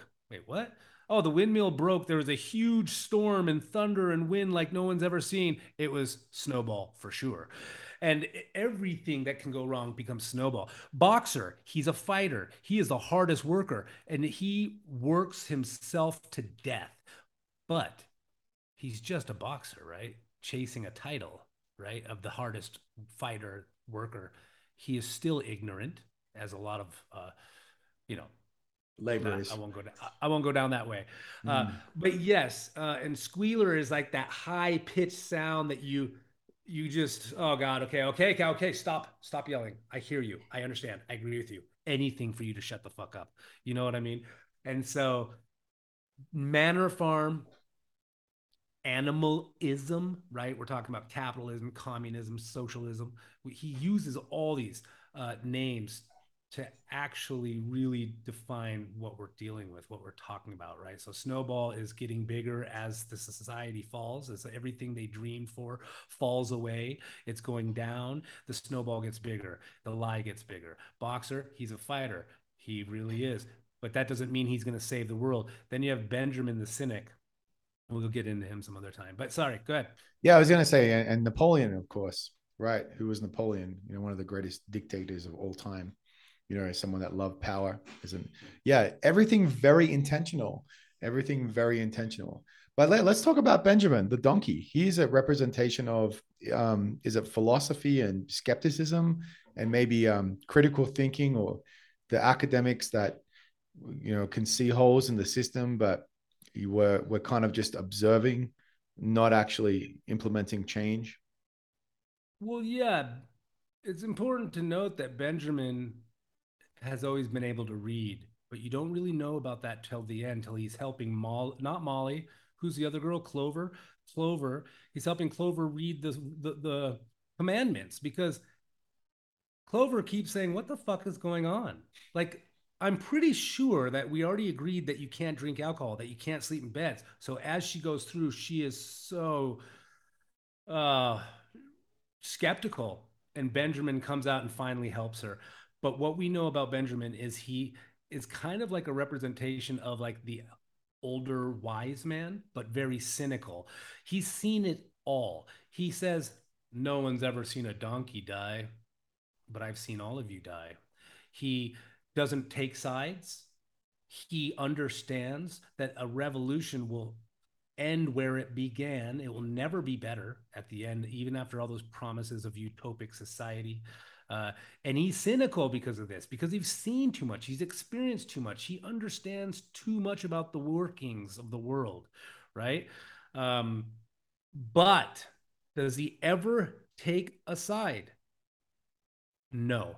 So Benjamin represents the scholar, the wise, the elderly that never stand up for what is right, right? Because we know that Napoleon is oppressing the shit out of these animals. They have way less food than they had under Mr. Jones, right? Yet the animals keep saying that they have more food. This is one of those confusing things where that Orwell creates confusion. Like, wait a minute, they don't have food. They're like in starvation. He keeps telling us that, but the animals keep saying that there's more food now than ever. It's not true. It's a straight out lie. And it causes conflict in the reader's mind. Like, am I misreading this? Wait, let me go back. And you have to go back to reread all these things. And you're like, what? This is so ironic. It's contradictory. And that's intentional. That's what the revolution is, contradictory to the promise of a utopic society. It never ends that way. Look at Venezuela. Look at Cuba. Far from utopia. And those people are literally hungry, like, and just like people were serfs underneath the monarchy, literally hungry because there's not enough food being There's not distributed enough food, but Venezuela, amongst the working class. yeah, man. And there's a scene in the book where uh, Whimper Whimper is the human being, and he kind of like represents to me. I didn't find this like any kind of support for this, but to me, he's like the UN, the United Nations. At one point, they're hearing of infanticide, suicide, starvation, and cannibalism on the farm, right? Because the Russian Revolution was so gnarly that, and any revolution, that people start starving, there's not enough food. Like people start killing their own babies to because they're just going to cry and die of starvation. You might as well kill the baby or have an abortion because you don't want them to be born into this society, right? Um, so Can Whimper I comes in. Yeah, go. Sorry, I want to ask you I was about going to say Moses next, Whimper but yeah, comes in go. and fills the silos with dirt, right? He fills the silos with dirt and then just put what little grain remains at the top of the silo. And so when Whimper comes through, Napoleon and Squealer are like, no, no, no, no, no. Those are lies. That is lies spread by Snowball and Mr. Whoever or so and so. And then Whimper looks in and says, "Oh, the silo's fucking full. Dude, Russia's doing great. Or this country's succeeding," which is a blatant lie. And he goes back and tells the rest of the world, "Nope, they're fine. They have enough food." Right? So he's Mm. kind of like the UN that's coming in to make sure things are okay. There aren't wars against humanity or crimes against humanity. Okay, go ahead. Yeah, it's super interesting, right? Just being used as a manipulation tool. Tell me about Moses. Moses is meant to represent religion, and he talks the Moses is the crow, right? He talks about Sugar Candy Mountain. Is that right? Yeah. Yeah. So Moses is a very interesting character. He is a Yeah, I think he represents a priest, a religious figure. Mm. Sugar Candy Mountain is their heaven. It is a place like, you know, when Moses took the Israelites out of Egypt, they weren't even called Israelites then. But, anyways, when he took them out of Egypt, he promised them the land of milk and honey. There is a land waiting for you. And we have this concept today of heaven paved in gold, where everybody has their own house. There's an abundance of food. Everything's good all the time. So that's Sugar Candy Mountain. Um, yeah, he represents the clergy at the time. And notice, as the revolution starts to take place, what happens to Moses? I can't remember. He disappears. He flees. Okay. He flees to another farm. Not and remember, these farms represent countries. So he basically, a lot of the clergy left. They knew what was coming. They saw what was coming, and they left. Right. Some of them didn't, and they were just outright murdered. There's this one father, a priest, that led a peaceful protest with serfs, farmers, and trying to get more food, right?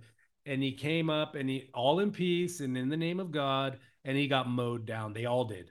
Like I forget how many hundreds of people were killed, but totally slaughtered by Stalin's people. But the majority of the clergy left, so Moses disappears, right? I mean, look at his name. He's obviously a religious figure, you know. Mm. He leaves, but when does he come back is maybe more important. So he's abandoned the people that he's supposed to be leading, right? A religious leader should stand there in the face of adversity and stand with God and unite with the people. But they leave. When does Moses come back? The first brew. So in the beginning, Moses is fed by Mr. Jones breadcrumbs and beer. I guess you know this is interesting because in the Catholic Church we eat the body of Christ, which is made from grain, which is like a cracker, which is like bread, and then we drink wine, right? And so this is Moses's nice life, and all he does is he tells these stories that unify the people, right? The elite don't like Moses. They think he's full of shit, but they like him being there to create order and tell stories on the farm. So he comes back at the first brewing, dude. All the animals can smell the brew of barley cooking. Ah, and here comes Moses fluttering back. As if you're brewing beer, that means you are now in a state of excess, right? You have an abundance. Like, why would you not eat the barley, which is a question of the animals? Why would you make beer? Oh, because we have so much food and so much grain. Well, let's put this grain to use and we'll make some beer. And here comes Moses fluttering back, reclaiming his position as mystic and scholar. Yeah, and do you feel like in the text that there isn't the people like the farm animals need Moses, they need religion? Is that a source of motivation and a way of building resilience, or is it? I think I felt like when I read it, I can't remember. They were a little bit discontented. They weren't really buying it. I think they were more involved with the revolution and the ideology has sort of taken hold. Yeah. So, are you talking about the animals or the pigs or? Just the low class, let's say the working elements of the working animals on the farm. Yeah, them. So they Yeah. weren't as influenced by Moses and organized religion as much at that point, I believe. Well, it says at the beginning of the book that Moses was this speaker, and that some of the animals believed in Sugar Candy Mountain, but others did not really Mm, believe, but they still appreciated the stories. They right. still listened to the stories because they liked the stories. It gave them hope, but they weren't true believers of Sugar Candy Mountain. So you have these believers and these non believers, but even the non believers are affected by this story. Yeah, Does that answer that for you? yeah, it does because I think maybe it's sort of saying that we all a part of us always enjoys that connection and that faith, but sometimes if we're founded in rationalism or in propaganda in this case, maybe that is it has more dominance and more sway. Like the political ideology is more powerful in that sense. So the religious ideology is kind of pushed down, is deprioritized, right? So maybe that's a part of it. Whereas in other cultures, maybe religion is number one, and then politics are three or four. Yeah. And I want to talk about one more thing, uh, which is the most horrific part of most revolutions, especially the Russian Revolution, because that's the kind of under the microscope. But is the killing that ensues. So remember that there's a law that you shall not kill thy other, the animal, whatever. Um, but somewhere around halfway or a little less than halfway through the book, the killing begins. And remember, they put a death sentence on Snowball, which is breaking the rule immediately because he deserves it, of course. He's too big. You got to destroy that guy. And then you start having, well, first it's the four pigs that are drawn by their ears by the military police or the police, the dogs, the security dogs. And the dogs are now starting to attack. Remember, those porker pigs, the four, opposed Napoleon.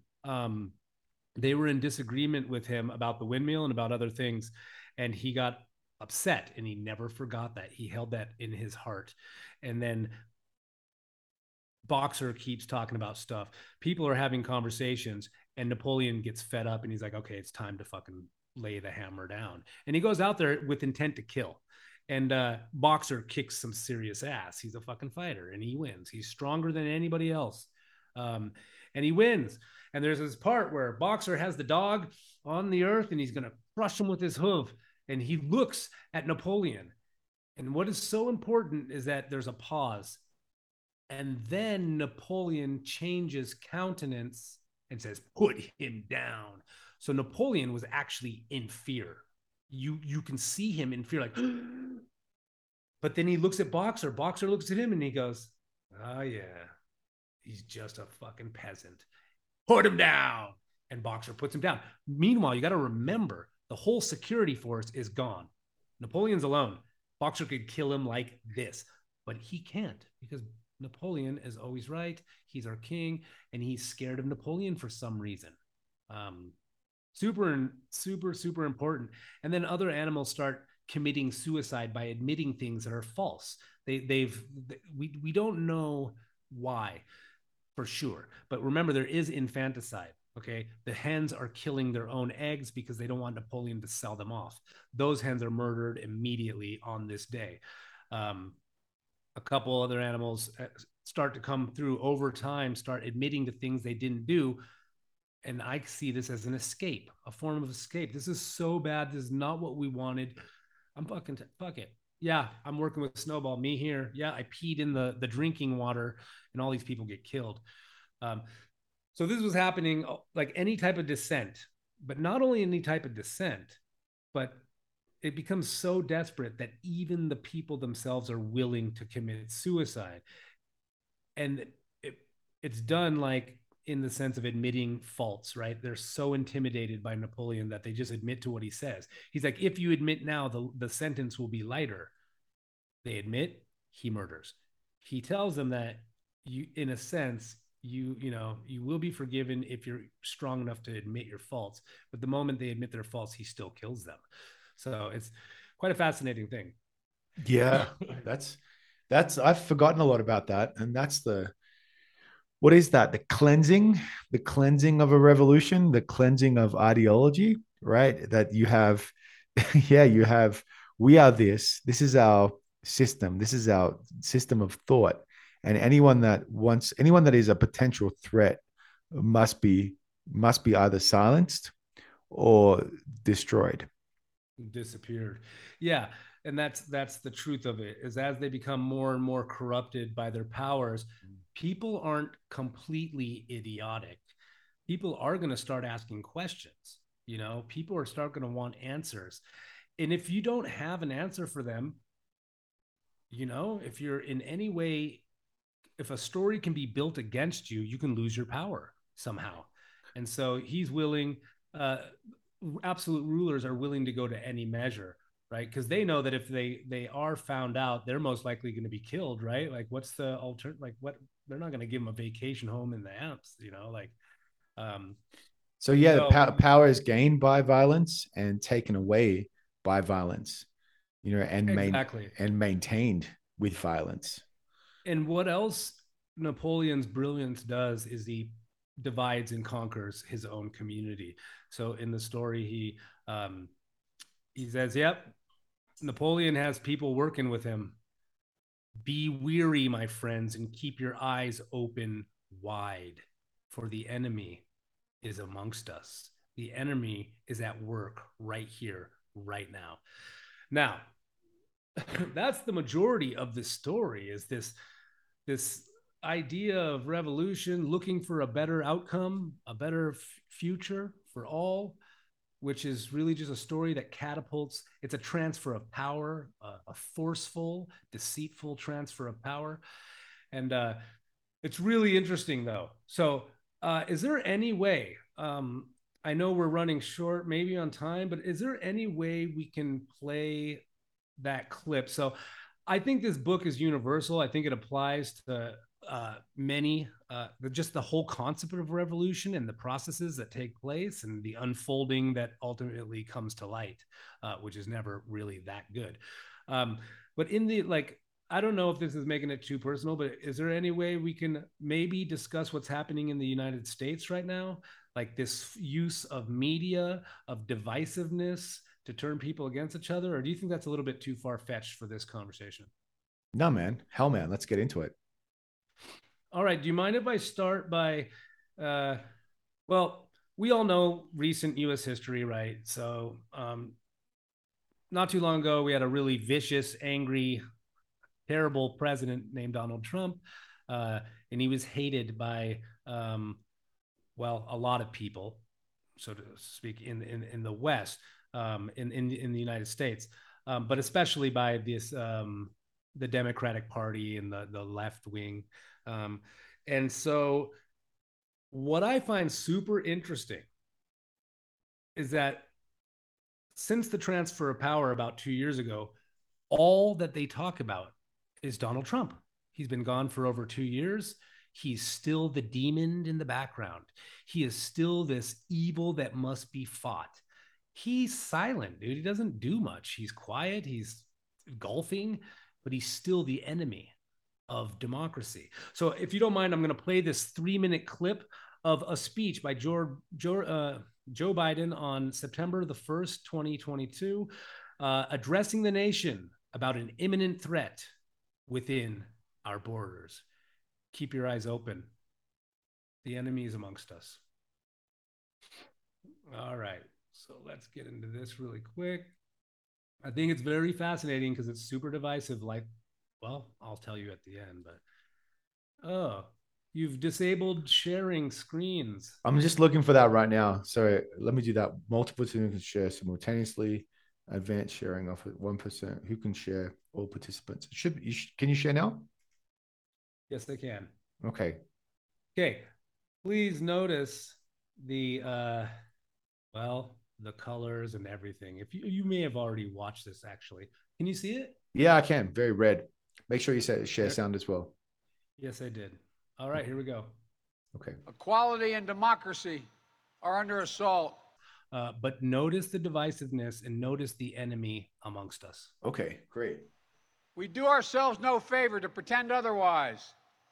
So tonight, I've come to this place where it all began to speak as plainly as I can to the nation about the threats we face, about the power we have in our own hands to meet these threats. Too much of what's happening in our country today is not normal. Donald Trump and the MAGA Republicans represent an extremism that threatens the very foundations of our republic. Not every Republican, not even the majority of Republicans are MAGA Republicans. Not every Republican embraces their extreme ideology. I know, because I've been able to work with these mainstream Republicans.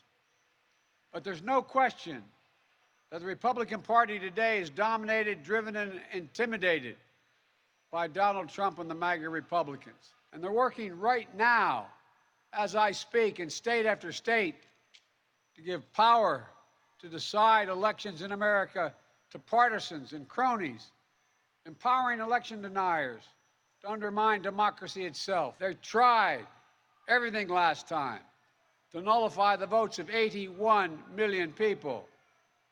This time, they're determined to succeed in thwarting the will of the people. We are not powerless in the face of these threats. We are not bystanders in this ongoing attack on democracy. This is a nation that respects free and fair elections. We honor the will of the people. We do not deny it. Blind loyalty to a single leader and a willingness to engage in political violence is fatal to democracy. So I want to say this plain and simple. There is no place for political violence in America, period. None, ever. I believe in the give and take of politics, in disagreement and debate and dissent. We're a big, complicated country. But democracy endures only if we, the people, respect the guardrails of the republic. Only if we, the people, accept the results of free and fair elections.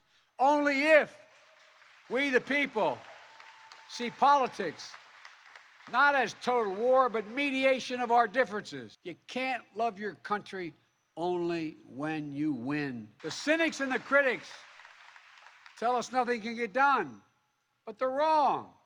There is not a single thing America cannot do, not a single thing beyond our capacity if we do it together. The darkness of Charlottesville, of COVID, of gun violence, of insurrection, we can see the light. Light is now visible.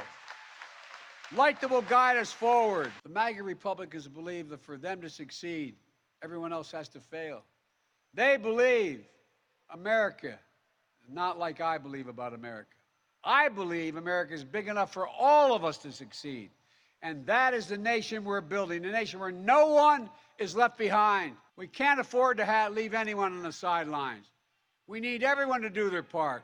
So speak up, speak out, get engaged, vote, vote, vote.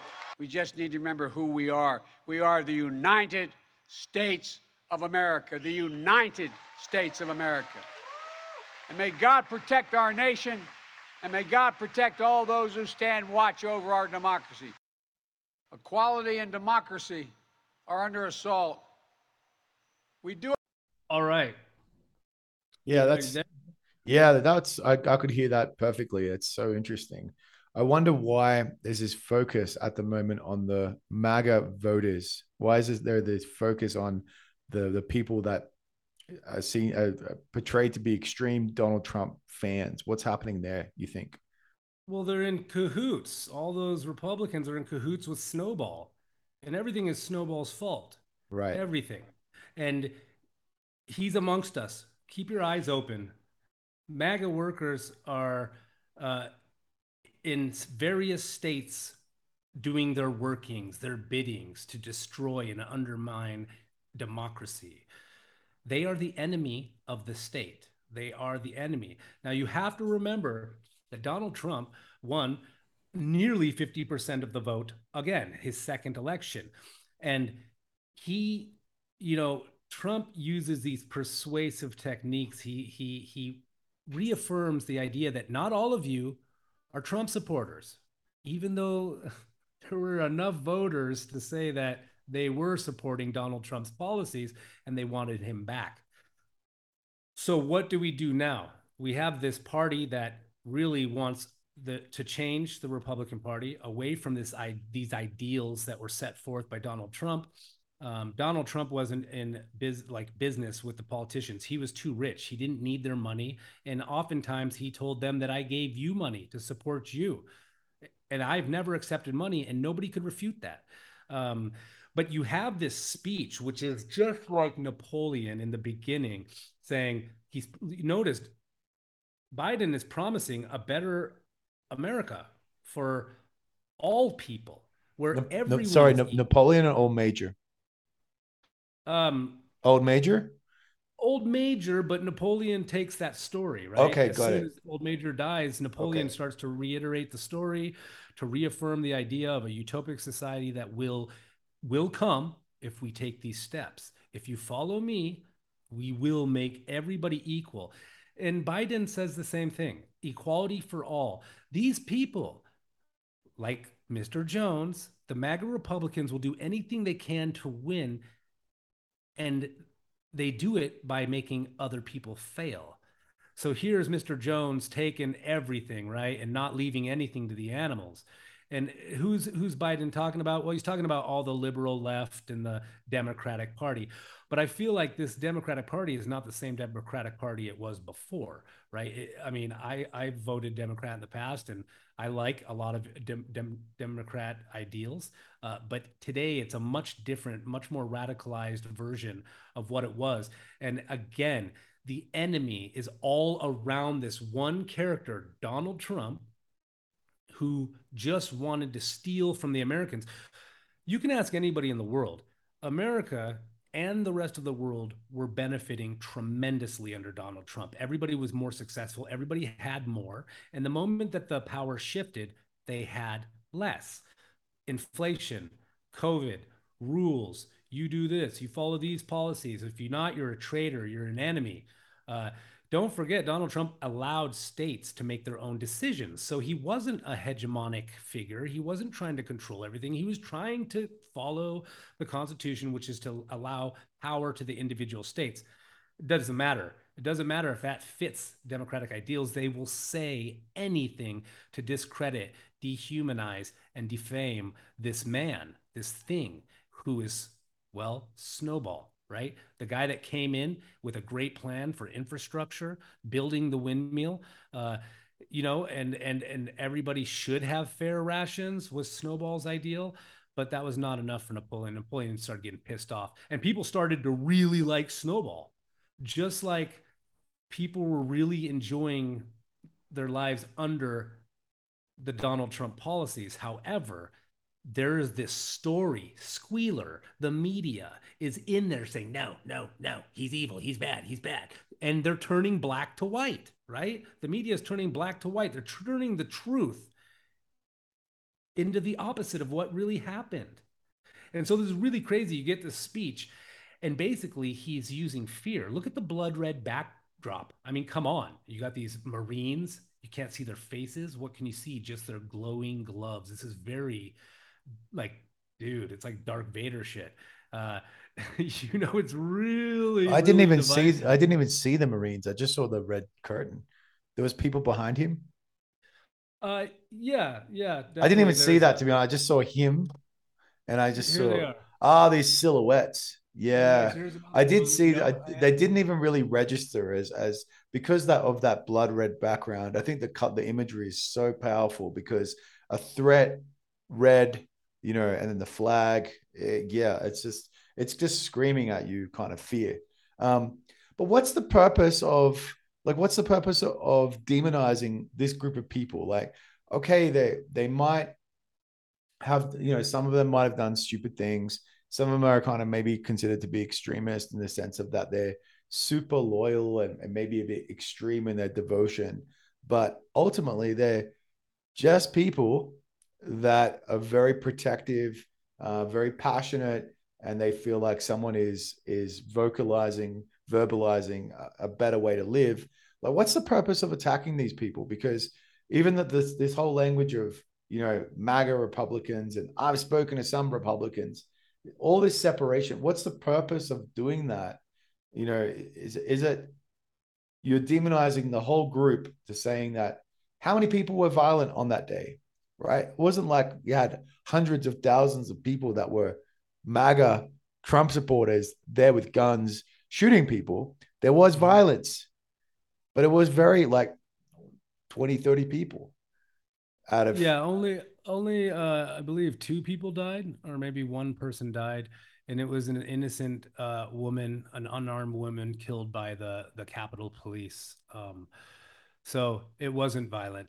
And under Biden and company, don't forget the BLM protests, which were bloody, where hundreds of police officers were injured, uh, tens and tens were killed. Many innocent civilians were killed. Businesses were burned to the ground. And man, it's insane. There's no mention of this. And this was promoted by this party. Now, there's one event that they talk about. And in Biden in the speech says there is no room for political violence. Yet during COVID lockdowns, BLM was allowed to terrorize streets. I mean, it was incentivized, totally incentivized. Uh, there were bricks like delivered in the middle of the night to different areas, right? And then protesters would come out, and there would just be a convenient bunch of bricks right there. Where did they come from? I don't know. But back to your question, what is the point of this divisive speech? It is to create an enemy from within. It is social control. It is to inspire his followers who now are dissenting his programs, his policies, because the United States is doing so bad right now, financially, economically. Immigration is out of control. The borders are open. There seems to be no control, and it's definitely not at the benefit or for the benefit of the people. So you have an approval rating that has never been seen before so low of any president, even by his own party. So this is that speech to say, hey, remember, I have your back. The enemy is not us. It is Donald Trump and his followers, Snowball, and anybody that works with them. So he strikes fear in the hearts of his own followers to make them remember, okay. Biden, yeah, he's made some mistakes, but he really cares about this country and the democracy, right? And then it strikes fear into the hearts of the Republican Party. They're like, holy what is going on? No one's ever seen anything like this in US history. And it is pitching the people against each other. Just like Squealer said, the media, that the enemy is amongst us working right now, and we need to weed them out and destroy them. So I was reading this book when the last 2 years have been insane, right? They've done is tried to reverse everything that the prior administration had done under Trump. They've done it in the name of equity, equality, justice for all, yet everybody's suffering. There's no food on the farm. People don't have money anymore. $7 a gallon for gas. It was like $2.50 under Trump, $3. I mean, that is the backbone, is energy, right? Because if the gas goes up, that's not the problem. The prices of food have to go up. The prices of paying employees have to go up. So these guys have been pushing social reform bills at its insane volume of money that just is, you can't keep up with it. But they're not, they're called infrastructure bills, but 20% of that $4 trillion goes to roads, bridges, and infrastructure. 20% or 10% was gone to education. And then it's just like all this other money is just disappearing. We don't know. They're going into social programs, whatever. I don't know where it's going. But I was reading this Animal Farm, and all I could think of was the juxtaposition of the current state of America. And it's scary. And then this speech came out, and I was like, oh my God, it is a revolution. This is a revolution. And they want to remake the United States government and economy based on social green movements, right? And they're willing to say and do anything to keep this power, because right now they're not very popular even amongst their own, because their own are usually middle to lower class people who are getting raped at the grocery store, the pump, everywhere. They have immigrants moving into their neighborhoods, and now their taxes they pay are going to the social welfare of these immigrants who came in illegally. And I'm all for immigration. I really am. And in fact, Donald Trump, this is a fact that you'll find interesting, in his first 3 years of office, legalized citizenship for more than all of Obama's 8 years, within 3 years. So Donald Trump wasn't about hating immigrants. He was saying, do it the right way. do it like everybody else, follow the same rules, go through the process. We'd love to have you, but we got to make sure that you're not a molester. We got to make sure that you don't have like drug charges, or you're not coming with bringing violence with you. So go through the process. But it is true that within his first 3 years, more people were naturalized to the United States than there Obama's 8 years, and you cannot defute these facts. But again, Squealer is turning black to white. The media is turning black to white, right? And it's really scary. Um, yeah, it's heartbreaking because I love that country. I really do. And I grew up in a very good America, I think. And now I don't want anything to do with this. I don't want to be a part of this discussion. I want to watch what happens because, maybe I am Benjamin the donkey. I mean, this is the thing about this book, right? Is that you have all these characters that represent different archetypal human beings. And I would be a Benjamin, a cynic, a person that doesn't believe, a skeptic. And yet here I am in Thailand saying, I never want to go back to that country, like to live again.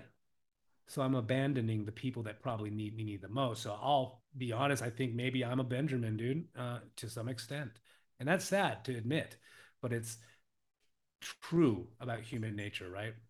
Yeah, A lot but of a people. Benjamin is an observer and someone that's philosophical about the situation, and kind of there is a sense there, innate feeling of helplessness because it feels so overwhelming. The problem feels so overwhelming that it's just, where do you even start trying to bring the country together?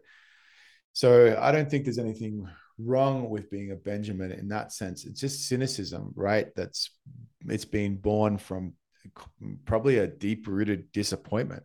So, the I was thinking about this today when I was on my motorbike as I was riding into the school, and I think the country is really, for the young in lots of ways, right? The young and the youthful that take over, bring you ideas, hopefully are more educated, inspire, bring that energy to build a better future, right? And it does get to the point where the older generation, where we're not that far off it, in 40s and 50s and 60s, we are going to be the generation gone. It's up to the younger people to pick up the light, the torch, bear the torch of light and reason and hope, and make the country better.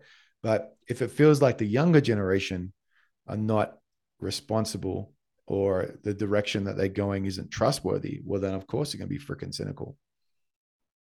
Yeah, absolutely. And as we say, education plays a major role in where we want our country to go. It's education is not only for the now; it's for the future. And yeah, there's a lot of this administration pitted the FBI against parents.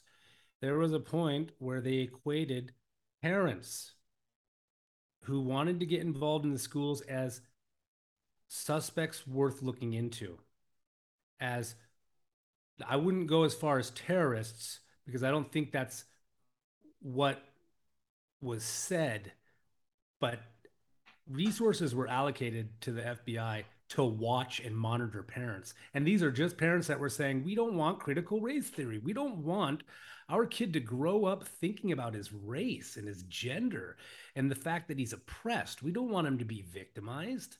We want him to grow up in a place where he can learn to love each other, right? This is like breeding hate. Um, so we use these education to, well, rewrite our story. And there's really And truth to that as well. Sorry to interrupt, but there's a lot of truth to that too, because I've taught critical lens theories, and I think they're important. But overall, what's the point? Are you just trying to create a sense of dissatisfaction, or you know dissent, or resentment about your country's history, or understanding that as humans we're flawed, and there's things that have happened that we're not proud of, but it's part of who we are and how we got to this point. The focus is on how do we do better, and understanding how to learn from the past. So I think that is a reasonable point, that you don't want to fill your kids' heads up with just negativity and being critical and critiquing everything wrong with society, because that's not productive, right? That's a part of the conversation, but it's not the whole conversation. yeah, Absolutely. And if your parents weren't the ones that told you about this, does that, I mean, if you're learning it from schools and not from your parents, are your parents lying to you? Have your parents set out to deceive you? Are your parents part of the oppressing faction? That group? I mean, they have to be, right? They You could never you told us could about you this. could They argue never. that they were, but you could argue that they were because they were, admitting the truth, omitting the truth is in a way a manipulation. But you can also Yeah. argue that It's that lying through exclusion. And if your parents are liars, why should you trust them? Now, I'm not saying this is everybody's going on, but this type of education opens up that platform for dissent, and it shatters the family. It starts, not all families, right? Not all families, but the average family, the sheep, four legs good, two legs bad. yeah.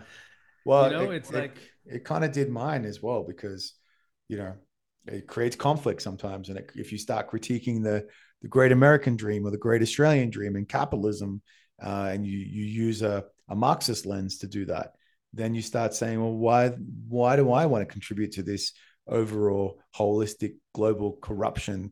And then your parents have worked their whole lives to buy property and to create a future and to provide stability, buying into that model, and you say, I don't want to do that. I think that's stupid. That's exactly what happened to me. So yeah, and I don't really know if that's beneficial for kids. Like what is the most beneficial for a kid? It's probably not to create resentment and dissent, right? yeah, Probably to yeah, create purpose and passion, and inspire and move forward with change, not to create nihilists out of children. yeah, that's right. And you said Marxist lens, and that's what Old Major represents in Animal Farm, was Karl Marx, and then this idea. So before we go, I just want to say there's two different groups, factions within the Marx movement, and that is the socialists and the communists. And the difference between those two is that socialists want to lever laws. They want to use the due process of creating laws that lead towards social change in their countries, whereas the communists were to use arms to overthrow. So that's the big difference. Is the socialist is to use intellect, persuasion, to get everybody on board to create a better society through laws. And communist was the, like, Stalin, the armed revolution. Another thing I have to say is that Karl Marx uh, was commissioned to write. He was a very famous philosopher, German philosopher. He was actually commissioned by a socialist group, uh, that it was uh, international within Europe, a socialist group. He was commissioned to write the Communist Manifesto. Okay, so this is super duper important. It wasn't like Marx just came up with this on his own, right? Maybe a lot of people have those feelings. We all want equality. Every single one of us do. We want everybody to be taken care of.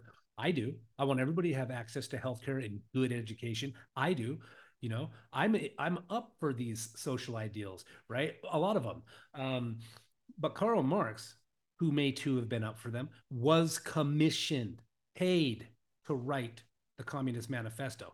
So this is super important because all these people, Stalin, maybe even Biden, are following this ideal of a utopic society, created by a guy who's no longer with us, but not only that, who's commissioned by people we don't know to create the Communist Manifesto. That is fucking fascinating. That is something worth looking into very deeply and to understand why this is happening. And we've seen it happen throughout the world. There's some success, like again, the socialists are fairly successful because they got everybody on board, right? Norway, Sweden, many countries, Australia to an extent. Um, uh, but the communist parties or movements all failed. Cuba, Venezuela, Russia. because it was done by force, right? And bloodshed. And that's where you get the questioning from the people. Wait a minute, why are we killing each other? We were just friends and neighbors yesterday. Now we're killing, now we're enemies? What? But the story is so loud, it is squealing in your ear, in your sleep. You're dreaming of it because the noise is so loud that you're just shaking and trembling with fear always. And then you have no trust for the other, for your own people. And I feel like this was what Biden, that was the intent of this message. Now, to me, Biden is a puppet. He's on his way out. He's not cognitively there, all there. So God bless him. I really hope that he's not totally being used. Part of me hopes that this was his plan because of all the hate that may come out of it. But I don't think it was. I think it's those silent commissioners, right? The people that are behind the scenes that are commissioning Marx to write a manifesto. And that's quite interesting to me. Yeah, I didn't know that about the Communist Manifesto. I wonder who gains from that, who benefits. I wonder what the inspiration was.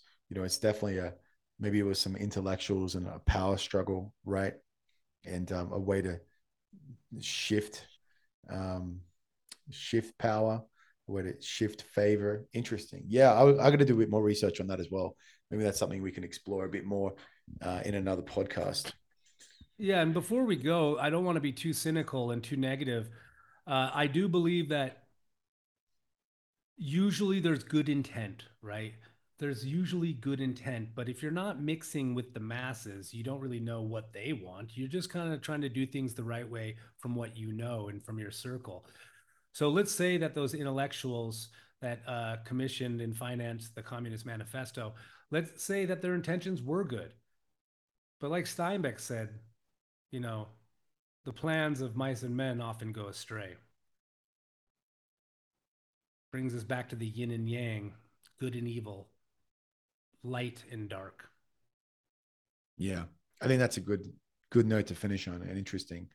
Yeah, a strong, insightful observation to finish on, because ultimately everybody's looking for the same thing. Ultimately, we're all trying to go in the one direction, but unfortunately, maybe the damage that we do to take us there, it's different depending on the individual. So I think that's a great observation. Yeah. Yeah, and the last thing I'd like to say is this is why it's so important that we turn off our TVs, uh, switch off our media feeds from time to time, and listen to our own heart and mind, and to love thy neighbor, which is one of the oldest quotes, in the book. Uh, love thy neighbor like you love yourself, because realistically, like Stephen just said, we all want the same thing: happiness, love, a full belly, a place to sleep. And a healthy family, and that's it. But there's voices out there, Well, voices yeah, of, and there's people telling you that they're Asian. yeah, For or that example, you're an Indian when you're not in even from India. yeah, Indian, Asian, like nothing. And obviously, I'm just obviously just kidding about, but yeah, we're getting told about them versus us, and not humanizing, not humanizing groups of people, which is so dangerous. Like Australia, man, on the backs, Australia grew and prospered on the backs of immigrants, people from Asia. Asians were some of the very first immigrants to get to Australia in the 1850s in the gold rush. And they were there and they were persecuted. They were hung. They were killed, um, basically with impunity. But yeah, some of the first immigrants to Australia were actually Chinese immigrants that came to work in the gold mines and contributed. So Yeah, yeah, it goes to show, man. It's maybe we need to look very carefully at the narratives that we're being fed, and exactly. put them under a microscope, so to speak. That's right, buddy. Well, thank you. This was a great discussion. I'm not sure if it went the exact direction I wanted, but that's okay. That's that is the point of these discussions, is to let them take us where they go, right? Um, there's a lot of factors of what directs our discussions, but I think it was good. I think Animal Farm's a great book. It's fun. It's super easy to read, and there's a lot of layers of meaning there that, well, can be enjoyable, disheartening, but also gets us one step closer to understanding our nature, the nature of things about us. So Yeah, yeah, man. man, thanks a lot, buddy. It's 10:16. I know you got to sleep. Yeah. And I if you haven't read Animal Farm, read it. It's a great text. I think you've inspired me actually to teach it. I was thinking that with my grade 11 students, I would teach it with a unit of rhetoric. So I might be able to just put that in there and start use that as a foundational text for teaching rhetoric and argument. So that would be a lot of fun. So, all right, brother. Thanks for the chat. Good night. Yep. Thank you, buddy. Have a good night.